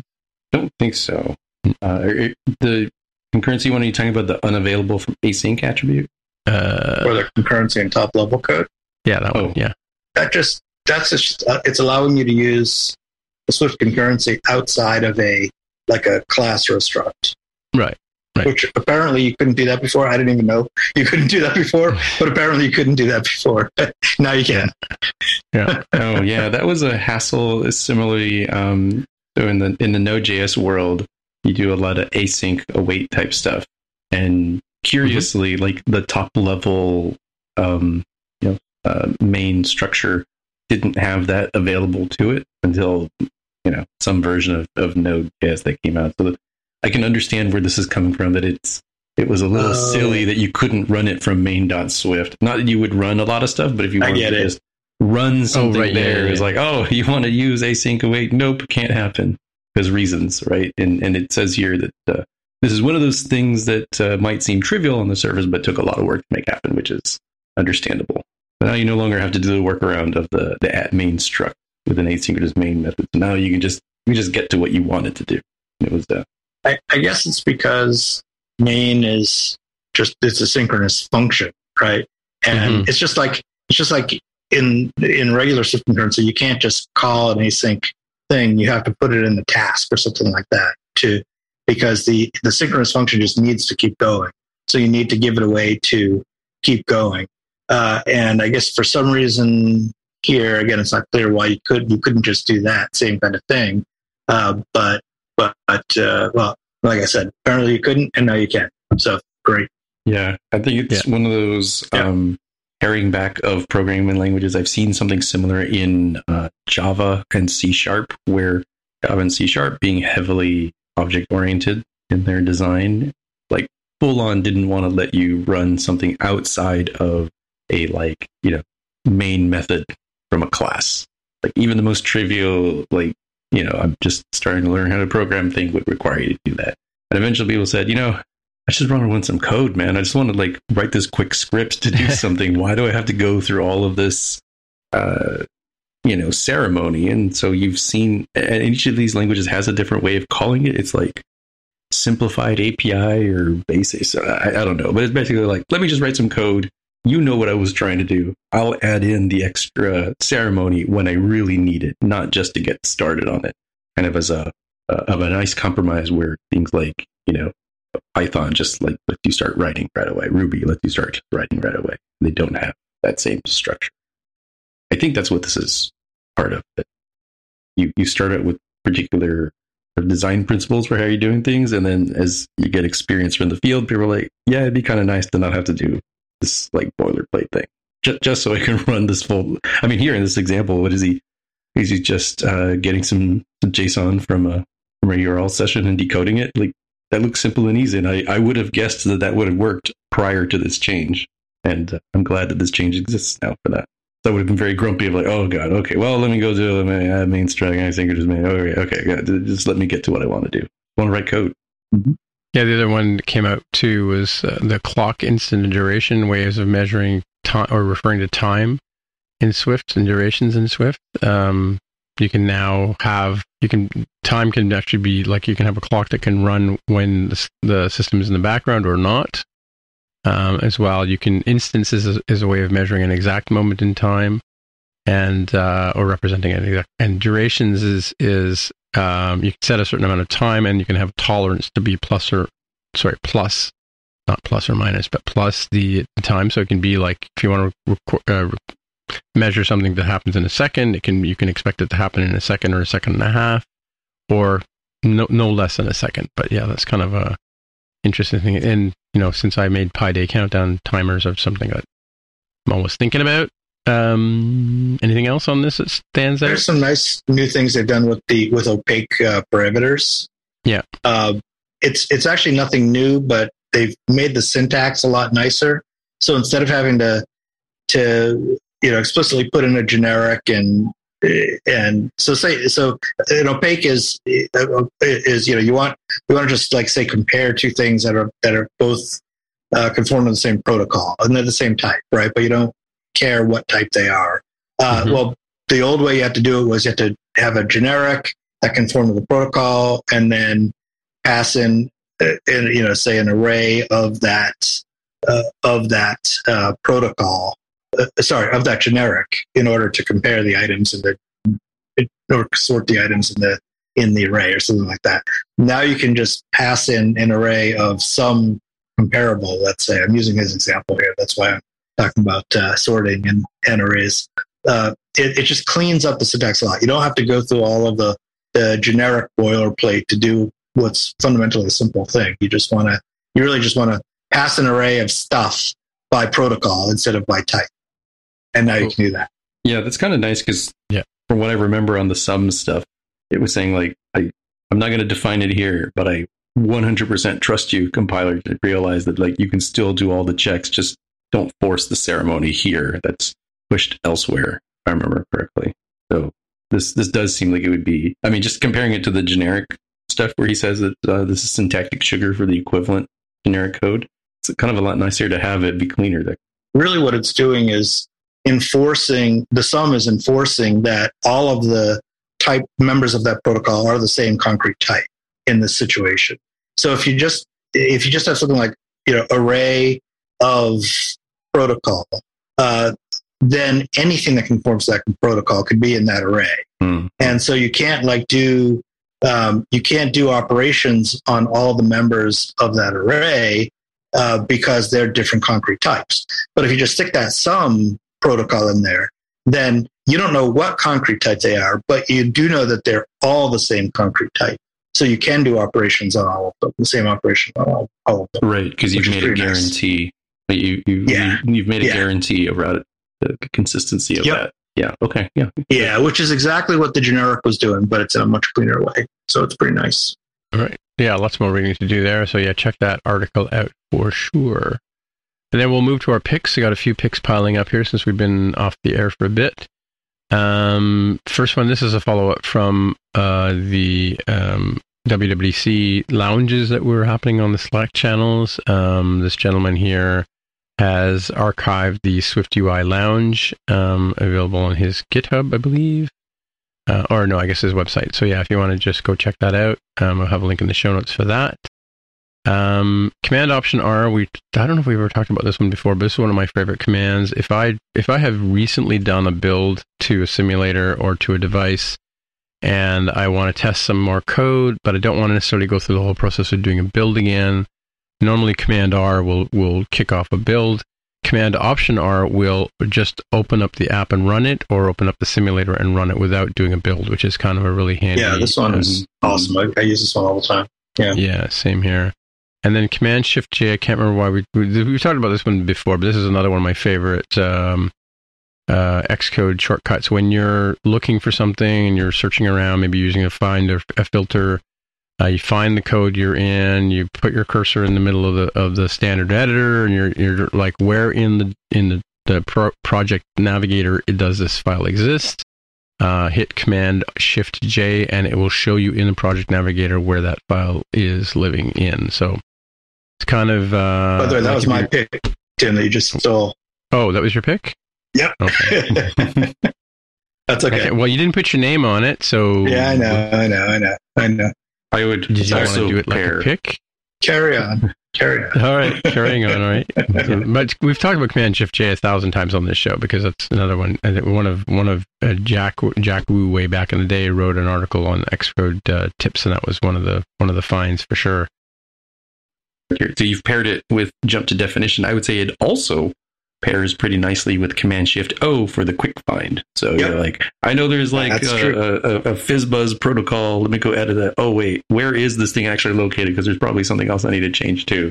And the Command Shift J works pretty well. If like I search to get here, I have no clue where I am in the project. But pretty nice for that too. Right. Cool. The other one, again, this may be a repeat pick from before, Swift version. I think there might be a few sites around that do this, but James Dempsey of James Dempsey and the Breakpoints, he mentioned this in the end of his talk last week at 360iDev, runs this domain called swiftversion.net, and this is a super handy tool to check and see which version of Xcode runs which version of Swift, which is super handy if you're working with multiple versions of Swift and you're not sure what is what. So he obviously needs to update this with the RCs because Swift 5.7 went out with the release candidates today. We've talked about a similar site to this one. I think Greg sent us a link to something way back in the day. And then, generally speaking, my Steve Lipton is one of the drummers from the James Dempsey and the Breakpoints. He's out of the Chicago area. I had started working on this particular course that he put up on LinkedIn Learning, which I now have access to. I've had it through the Toronto Library, but I now have it through work as well. Swift UI Essential Training, which is kind of an interesting take on learning all things Swift UI. It's a fairly recent course. And what I really like about his approach to this particular teaching is that not only does he show you how to, edit the code and work with modifiers inside of the standard editor, but also on the canvas. He shows you how to drag things out of the library, put them into the canvas, and there's like little bars that sort of show up as to whether it's below or beside or inside kind of thing. And as you do that, it actually updates the code on the screen. So you can sort of place things on the view in SwiftUI where you want them to be, and then it'll add it to the appropriate place in the code rather than trying to guess where do I put the padding and the spacer and when you're doing the standard editor stuff and sort of a hit and miss thing. So that's kind of cool. But also Steve Lipton also has a number of courses on playgrounds, which I found rather interesting. He gave us access to a beta he's working on, which is going to be available on his Patreon page, and I'll put a link to that. But it is using the Swift Playground app to create apps for distribution to the App Store. Like not only just how to make an app in using just the iPad or Swift Playgrounds on your Mac, but going through the whole process, including setting up an application in Apple Connect and uploading it right from the Swift Playground as well, which is kind of cool. So that's a neat course that he's got coming soon. And like I said, I had a sneak peek of it. And I also went back to his course from a couple of years ago on all things Swift Playground, which includes, creating apps, working with Playground books, and as well as working with Markdown in Playgrounds, which is kind of interesting. And he shows you how to do this back and forth between Xcode and the iPad itself. And then I'm going to throw it over to Jaime because I'm not going to steal his pick, although I'm very tempted to do so. But no, I'll let him do it. Yeah, this one is neil.fun/design the next iPhone with hyphens in there by Neil Agarwal.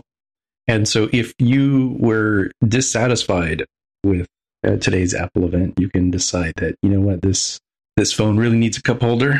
It needs an old school antenna so that you don't have to worry about pointing at the no fancy pants satellite. You can put, handlebars, cup holders, and if you enjoyed Michelle Yeoh's Everything Everywhere All at Once, you might put some googly eyes on it as well. There are many absurd options here. It's kind of fun, and it has even a little present option that gives you a little cinematic that's kind of...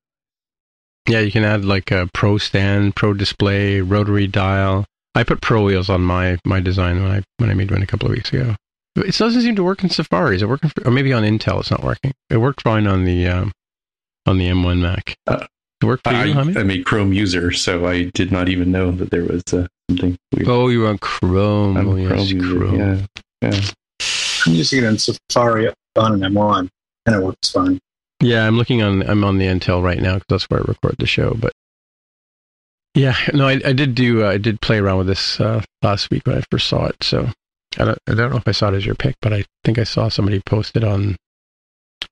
Yeah, this so made the rounds. Three pro wheels. Yeah, 3 pro wheels. I put a rotary dial on it and a pro camera as well on the back. I got the cup holder in there. Did you? Yeah. Nice. You put an Android logo on the back to prevent people from stealing it because it signals hot garbage. Because it's 100 degrees out here, so you gotta stay hydrated. So you need that cup holder. Yeah, exactly. Oh, yeah, exactly. Well, speaking of Android, did you see that Apple? I think they finally got 50% of the market, at least, or more than 50% of the market in the US last week. Pretty interesting because they've been pretty close on that. So seeing it, they overtook, right? It was like a 51 or 50.1 split. Yeah. They could have a referendum now. Yeah. Mm-hmm. That's a bad Canadian political joke. 50% plus one was what the vote needed to be to separate Quebec from Canada. Ah, yeah, that's kind of what Apple has done in this market. Cool. All right, well, I guess that's it for another week. So, hey, Jaime, if people want to get in touch with you, where do they find you? I'm on Twitter as @DevWithAHair. All right, and Mark, if people can get in touch with you? I think this email is still valid. markr@smapsoft.com. Maybe you should give them the Earthlink one while you're at it. Yeah, right. All right. My name is Timitra, TIMMITRA on the Twitter machine as well. You'll find me. And so until next time, we'll say bye-bye. Bye. This has been another episode of the More Than Just Code podcast. If you want to find out more about the show, you can visit the More Than Just Code website at mtjc.fireside.fm. There you can find a summary and show notes of each episode. We list links to the apps, code, and news that we mentioned on the show. If you like the podcast, tell your friends, leave a comment on the website, or write a review on iTunes. And please recommend us in your favorite podcatcher. All of these things help others find out about the show. We really appreciate your help with spreading the word. We're also on Twitter, Facebook, and Instagram. We'd love to hear from you, so use the hashtag AskMTJC and we may mention you on the show. Friends of the show can also join us on the podcast Slack channel. Once again, the podcast Twitter account is @MTJC_podcast. Please consider supporting the show by pledging any amount on patreon.com/MTJC. Every dollar pledged helps a lot. Thanks for listening. We'll see you next time.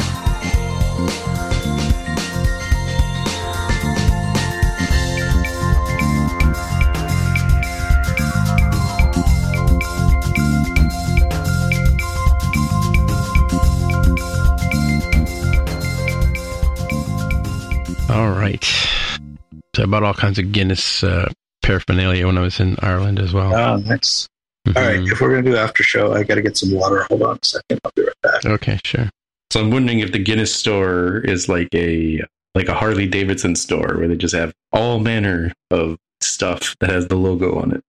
But it's funny that you say that because what we went like on the first part of the trip, we went to the Guinness store and got to sample Guinness and try it and see how they make it and all that kind of stuff. And then they have this huge store at the bottom where you're like, I have never seen this many t-shirts before, like rugby shirts and golf shirts and, all kinds of t-shirts in English and in Gaelic and, for the men, for the women, for the kiddos, hats, mugs, toques for keeping your head warm, socks, Christmas decorations, keychains, all kinds of paraphernalia having related with the Guinness logo on it.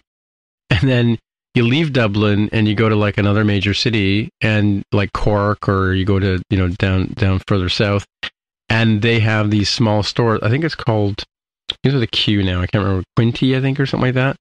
But they also are a licensed Guinness store, and I found more things at the non-Guinness place, like the I forgot the name of the place now, but the main brewery place in the touristy brewery place in Dublin. I found more paraphernalia, like hat pins and lapel pins and stuff like that, at other places, other stores. So it's anywhere you go in Ireland, there's an officially licensed, reseller of all this stuff, right? But again, it is still way more than you'll see anywhere like in Canada or US, right? Yeah, yeah. And then it's really cool to see all the old, like they had a whole exhibit of all the old advertisements that they've done over the years. And then you drive around the country and you see bars decorated on the outside with these old retro designs from like, the 50s and 60s and 70s, right? So yeah, I think I took a picture of one place where it said Guinness is good for you, right on the tin, right? It must be true, right? Thanks, we lost Mark. He went to go get water. So. Real-time follow-up. St. James Gate is the place where Guinness is produced in Ireland, in Dublin. I see. I'm back. And he's back. But the coolest thing is the Guinness really better in Ireland than it is here in North America? Yeah, I'm going to get probably a lot of email about this, but I drink Guinness a lot, right? I drink it all the time. Draft Guinness at a bar is much better than the Guinness you get in the cans, right? Absolutely, yeah. Mm-hmm. Yeah. But I gotta say, as much as I'm supposed to say that it was amazing in Ireland, I wouldn't say it was that much better than we experience here, to be honest with you. Like, I don't know, I think maybe it's just the way that they produce it and they deliver it around the world. It's just as good coming out of a keg with nitrogen in California as it is in Dublin, right? I know that's probably blasphemous to say, but... Well, I'm not surprised. I mean, with, modern refrigeration and fast transport, it's very different than, a long time ago when it was on a boat for 3 weeks in the heat. Right. Yeah. Yeah. Well, we have a Labatt's brewery here. We have Molson and Labatt's, who are the two main brewers in Canada, like the sort of top dogs, right? And the Labatt's brewery is licensed to produce. I'm doing air quotes here, Guinness, right? Mm-hmm. It's not produced with nitrogen, so it doesn't have that nice foamy sort of sensation to it, right? Mm-hmm. And it's just it's not pleasant, as it's a stout, admittedly, and it is produced, I guess, with a recipe that, I think the malt is cooked in the same way that it is in Ireland, but yeah, it doesn't even hold a candle to it. So, I mean, from that perspective, yeah, you could say that the Guinness you get from a tap, from a keg made in Dublin is much better than this bottle of swill that they sell as Guinness. I'll have to go maybe buy a bottle of it and just try to see it, because I think I had it once. The bottled stuff is actually even a different recipe than what's in the can. No, but what I'm saying, like, now you get the nitrogen widget in the bottles from Guinness, like, the ones with the black label with the gold harp on it, right? No, this is a different Guinness. Like it comes in a bottle. Doesn't just regular carbonated, beverage kind of thing, right? And it's nowhere near what you think of as Guinness. And I could see that being, if that was the Guinness we had here in Canada back in the 50s and 60s, like, yeah, definitely the Guinness you were getting in Ireland was like light years better, right? So, but I think but compared to like 2020 and 2022 beer that you get here at a bar versus what you got in even in St. James Gate, I don't know it was that much better, Mm-hmm. Mind you, I don't get it to the pubs much these days anyway, so it's because of the whole COVID nonsense, right? But yeah, we did drink a lot of Guinness in Ireland, that's for sure. Good.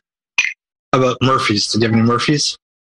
I tried Murphy's, and there's another one they've got called Island IPA, I think they call it, which is another brewer's make, and it might even be made by the same folks at Guinness. But at one place I went to, they gave me a flight of 3 different, like a third of a pint of the 3 different ones, and to be honest with you, if I had my eyes closed, I probably couldn't tell you which was which. Like they were like Murphy's is very close to Guinness. Yeah. Even though, my son swears that it's different. I don't think it is. It is different, but it's very similar. Yeah, it's very, very, very. And we have a beer here called Cobblestone by Mill Street Brewery, which is another nitro beer. And so it has the nitro gives it the same sort of consistency. The flavoring is a little different than Guinness, but yeah, it's very, if you couldn't get a Guinness and you could get a Cobblestone, you'd have a smile on your face, if you were looking for something like that. So I think Island IPA. I think it's called Island IPA. It's a new one from in Ireland, but yeah, it was everywhere, but very similar to this, right? I also did a flight of Jameson as well, which was really interesting. Jameson whiskey? Yeah, whiskey. A flight? That's dangerous. Yeah, like three different distillations, I guess you call it. One was like an IPA, believe it or not. I don't know why it was called IPA, but because it wasn't hoppy or anything like that. But they tasted very similar. But there was, I think the 3 were very different, and I forget now which the one I liked the most, but. Yeah, it was a very interesting way to drink. But the most amazing thing I saw in Ireland, I think, was on the very first day that Carol and I had an outing, we went up to north of Dublin to a place called, I'm going to get my Instagram out here so I can remember the name of it. Knowth is Knoth is one place. And what was the other one called? Or Knowth, I guess. And... it's a pretty famous place when you go to. We saw lots of stone circles too. Oh, here it is. This one here. Newgrange. Newgrange is sort of the branded name that you will have heard of before. But these are ceremonial burial places that were put together by engineers 5,000 years ago. 3,000 years before the pyramids. And they're amazing structures. And what was cool about the one at Newgrange was you go into it. You're not allowed to take pictures inside, but you go into this thing and you go inside the tomb, and it's really thin and narrow, and you have to bend over because you bang your head as you're going through. Wouldn't be a problem for Jaime, of course, but you get in there and you're in the middle of this sort of dome that was built that many years ago, and it's all done by what cobbling, I think coffering, where they layer the wide stones over top of each other in a sort of pattern, almost like the inside of an igloo.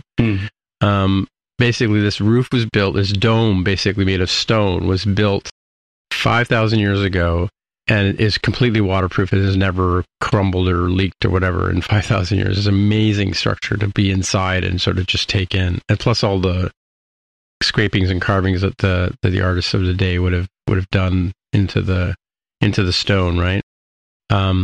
Those were amazing structures to be inside, especially Neolithic architecture, if you will, right? It's really kind of cool stuff. That was probably the most amazing stuff that I personally went to. By the way, was it Island's Edge they had in Ireland?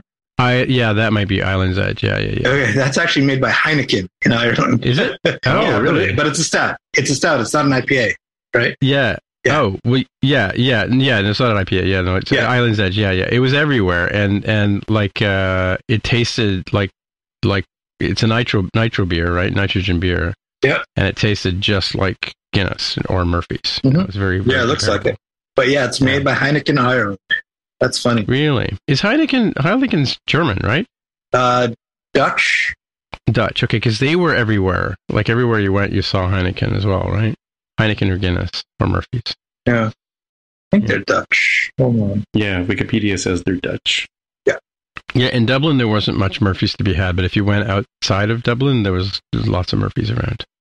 I think Murphy's is in Cork, maybe? Yeah, because, I think that was kind of like you don't drink Guinness in Cork. One of those two places. But if you head over to my Instagram, you can see all the pictures of stuff that I saw when I was there.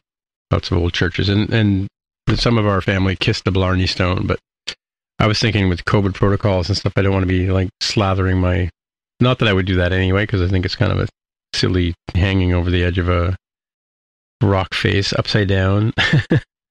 Well, and supposedly all the locals think it's such a joke that everyone comes and and you know what they do on the Blarney Stone when no one's looking?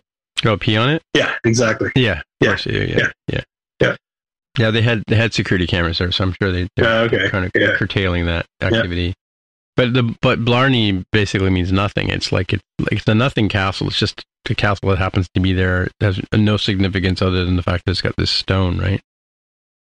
Like if you read the tourist guides on it, it's like, you know, it's not like even a significant castle, right? It was given the name Blarney by, I think, Queen Victoria. But also the Neolithic stone circles were kind of cool, like these amazing, you know, almost like mini Stonehenge kind of. Stonehenge is compared to them, right? But these old, you know, Neolithic and dolmens and things like that, kind of interesting when you consider the fact that they did all that before the Age of Iron, right? Mm-hmm. With just manpower and chutzpah. So apparently, this Island's Edge has only been out for like a year. It's very new. Yeah. But the brand, you wouldn't know that from the branding, and it's all over the place, right? So it was a decent beer. I did try one. Lots of fun. That is a quick. Oh, you got to figure if they're going to go up against Guinness in Ireland, they better be pretty good. Yeah, that's true. That's true. Yeah, it was a quick. Driving on the correct side of the road was a challenge too. Sorry, I was wondering, like, how long does it take to get from Tirana to Dublin? And it's a 6.5 hour flight, like a trip around the block. Yeah.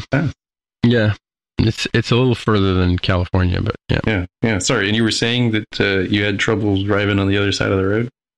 Well, yeah. I mean, that was a challenge. I ended up getting an automatic car, and I'm glad I did because, you know, even though one of my family members swears that, you know, driving a standard was probably in their mind easier.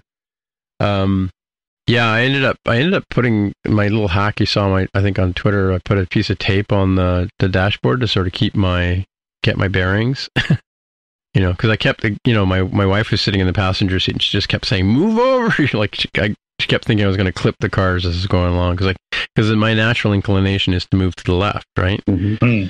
So yeah, you go and it was really weird. Like every time you saw a car coming towards you around a corner, right? You're like, "Oh my God, he's on the right side." Oh, wait, never mind. You know, like you have this momentary, you know, heart in your throat kind of feeling, right? So, and then, you know, when you're making a right-hand turn, a right-hand turn, you have to remember to drive into the furthest lane.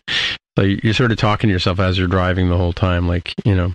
And then I had to have always, you know, I drove a few times by myself, but most of the time I had somebody sitting in the passenger seat, sort of, you know, being my conscience, right? My Jiminy Cricket, right?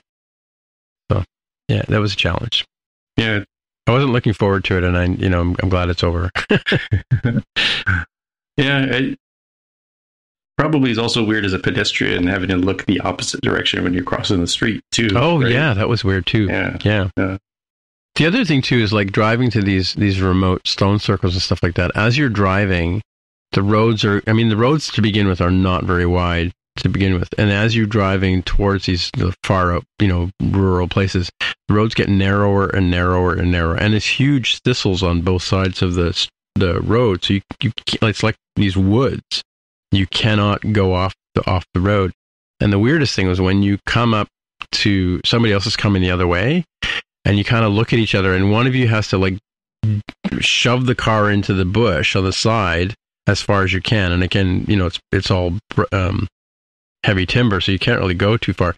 And then they would just squeak by you on the other side. So yeah, it was kind of a interesting etiquette. And the whole driving on roundabouts thing was took me a while to get used to that. Like whoever's in the roundabout has the right of way, right? So it's kind of, as you're coming into a roundabout, you kind of stop and you look and you have to sort of guess which guy, because you never know which of the four corners that guy's going to peel out on. But yeah, I got beeped at a few times when I kind of went into the roundabout too early, you know.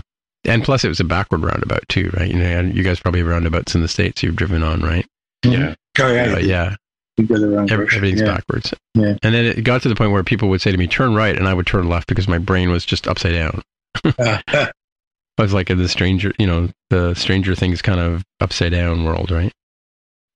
Yeah, pour Guinness out for the people behind you. Like, come on, get on with it. Wondering what's going on, not knowing that there's somebody who. Incredibly friendly country. I mean, like from that point of view, like everybody says hello to you on the street and stuff like that. But the funny thing is, like it took us a while to figure out. So if you see a car with an L on it, right, that's someone who has a learner's permit. They have this big sticker on the back of the car. And then they have N for people who are novices, who've they've gotten past, they've done the first test, they've passed, and now they've got like a year or two of driving with a big N on the back of the car. They totally need a T for tourists. Yeah. Right. Yeah. Yeah. I felt like just putting an L on the back of the car just to give people a hint. Right. Stay back. Did people never know what I'm going to do next? Right. Did people let you know that when they say top of the morning to you, that the proper response is and the rest of the day to you?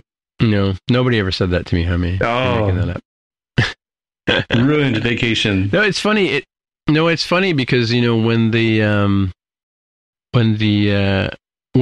ambient noise is a kind of interesting thing, and when you listen to people talk, like in Dublin, you wouldn't know that you're in a different country other than, occasionally you hear a bit of a lilt or a pronunciation kind of thing.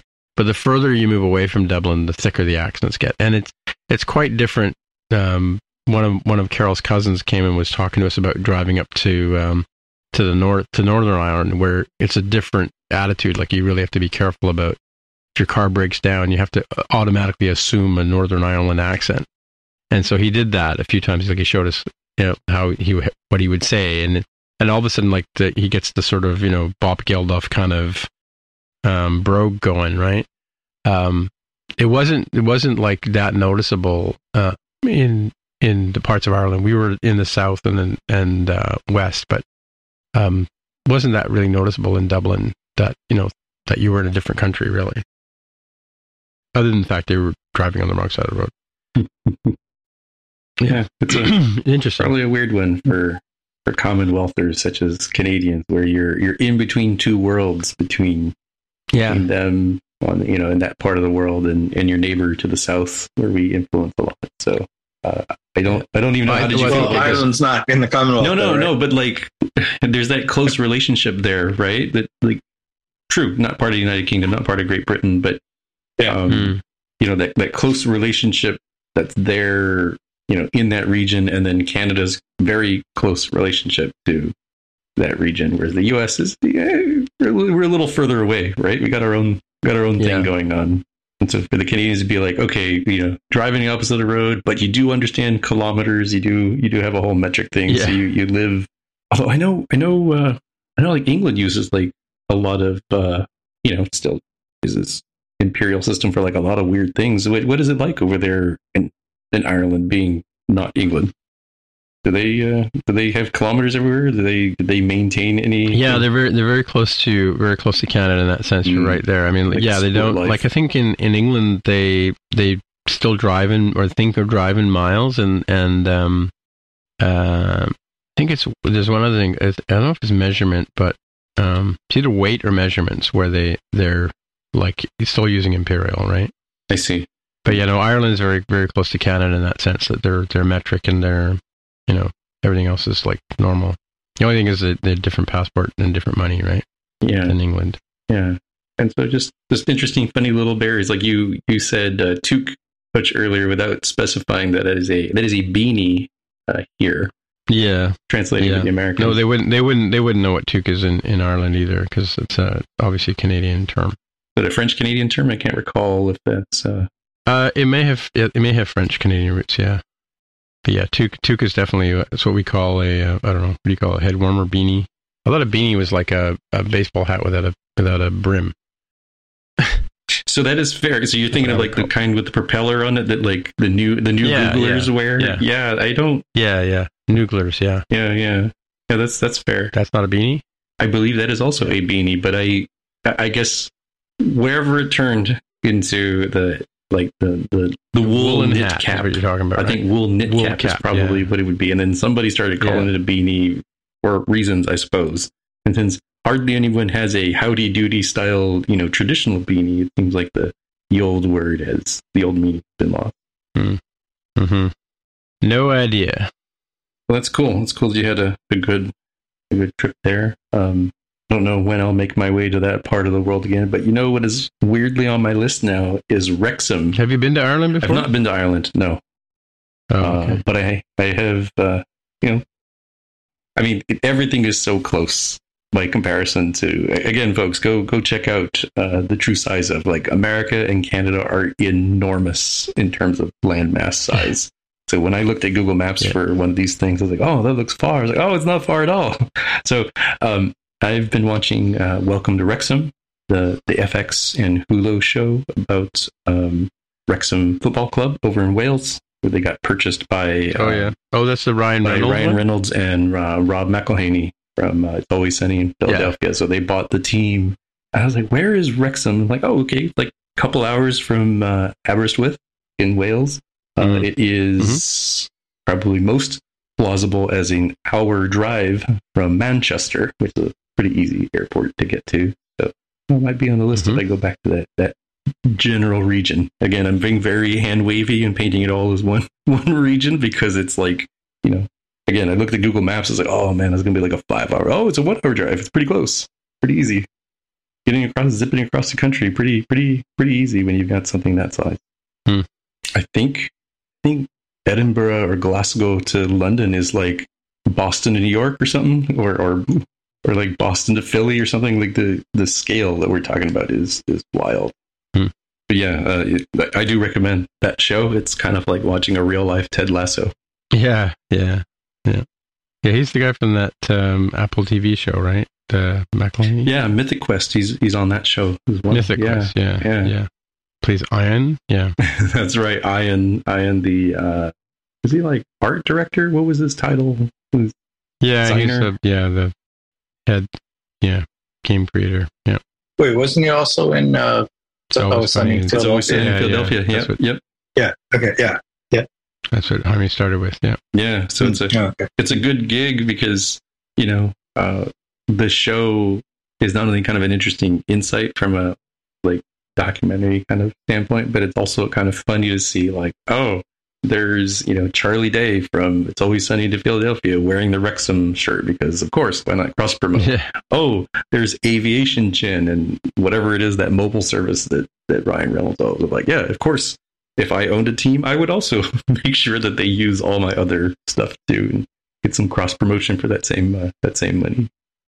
Oh, he was wearing it on the show. Besides that, there's a lot of different workout outfits that a professional team might wear when it's not actually playing, like trainers kind of stuff. And some hoodie that they have is Aviation Gin. Don't know if I saw the mobile service. Might not make as much sense because it presumably is not outside of North America, but still kind of makes sense. And it is stupid expensive to run a team. Like in one of the episodes, they have a problem with the pitch, and that was something they'd already spent a lot of money on, and they had to spend like double the money to fix it when they realized there was a problem.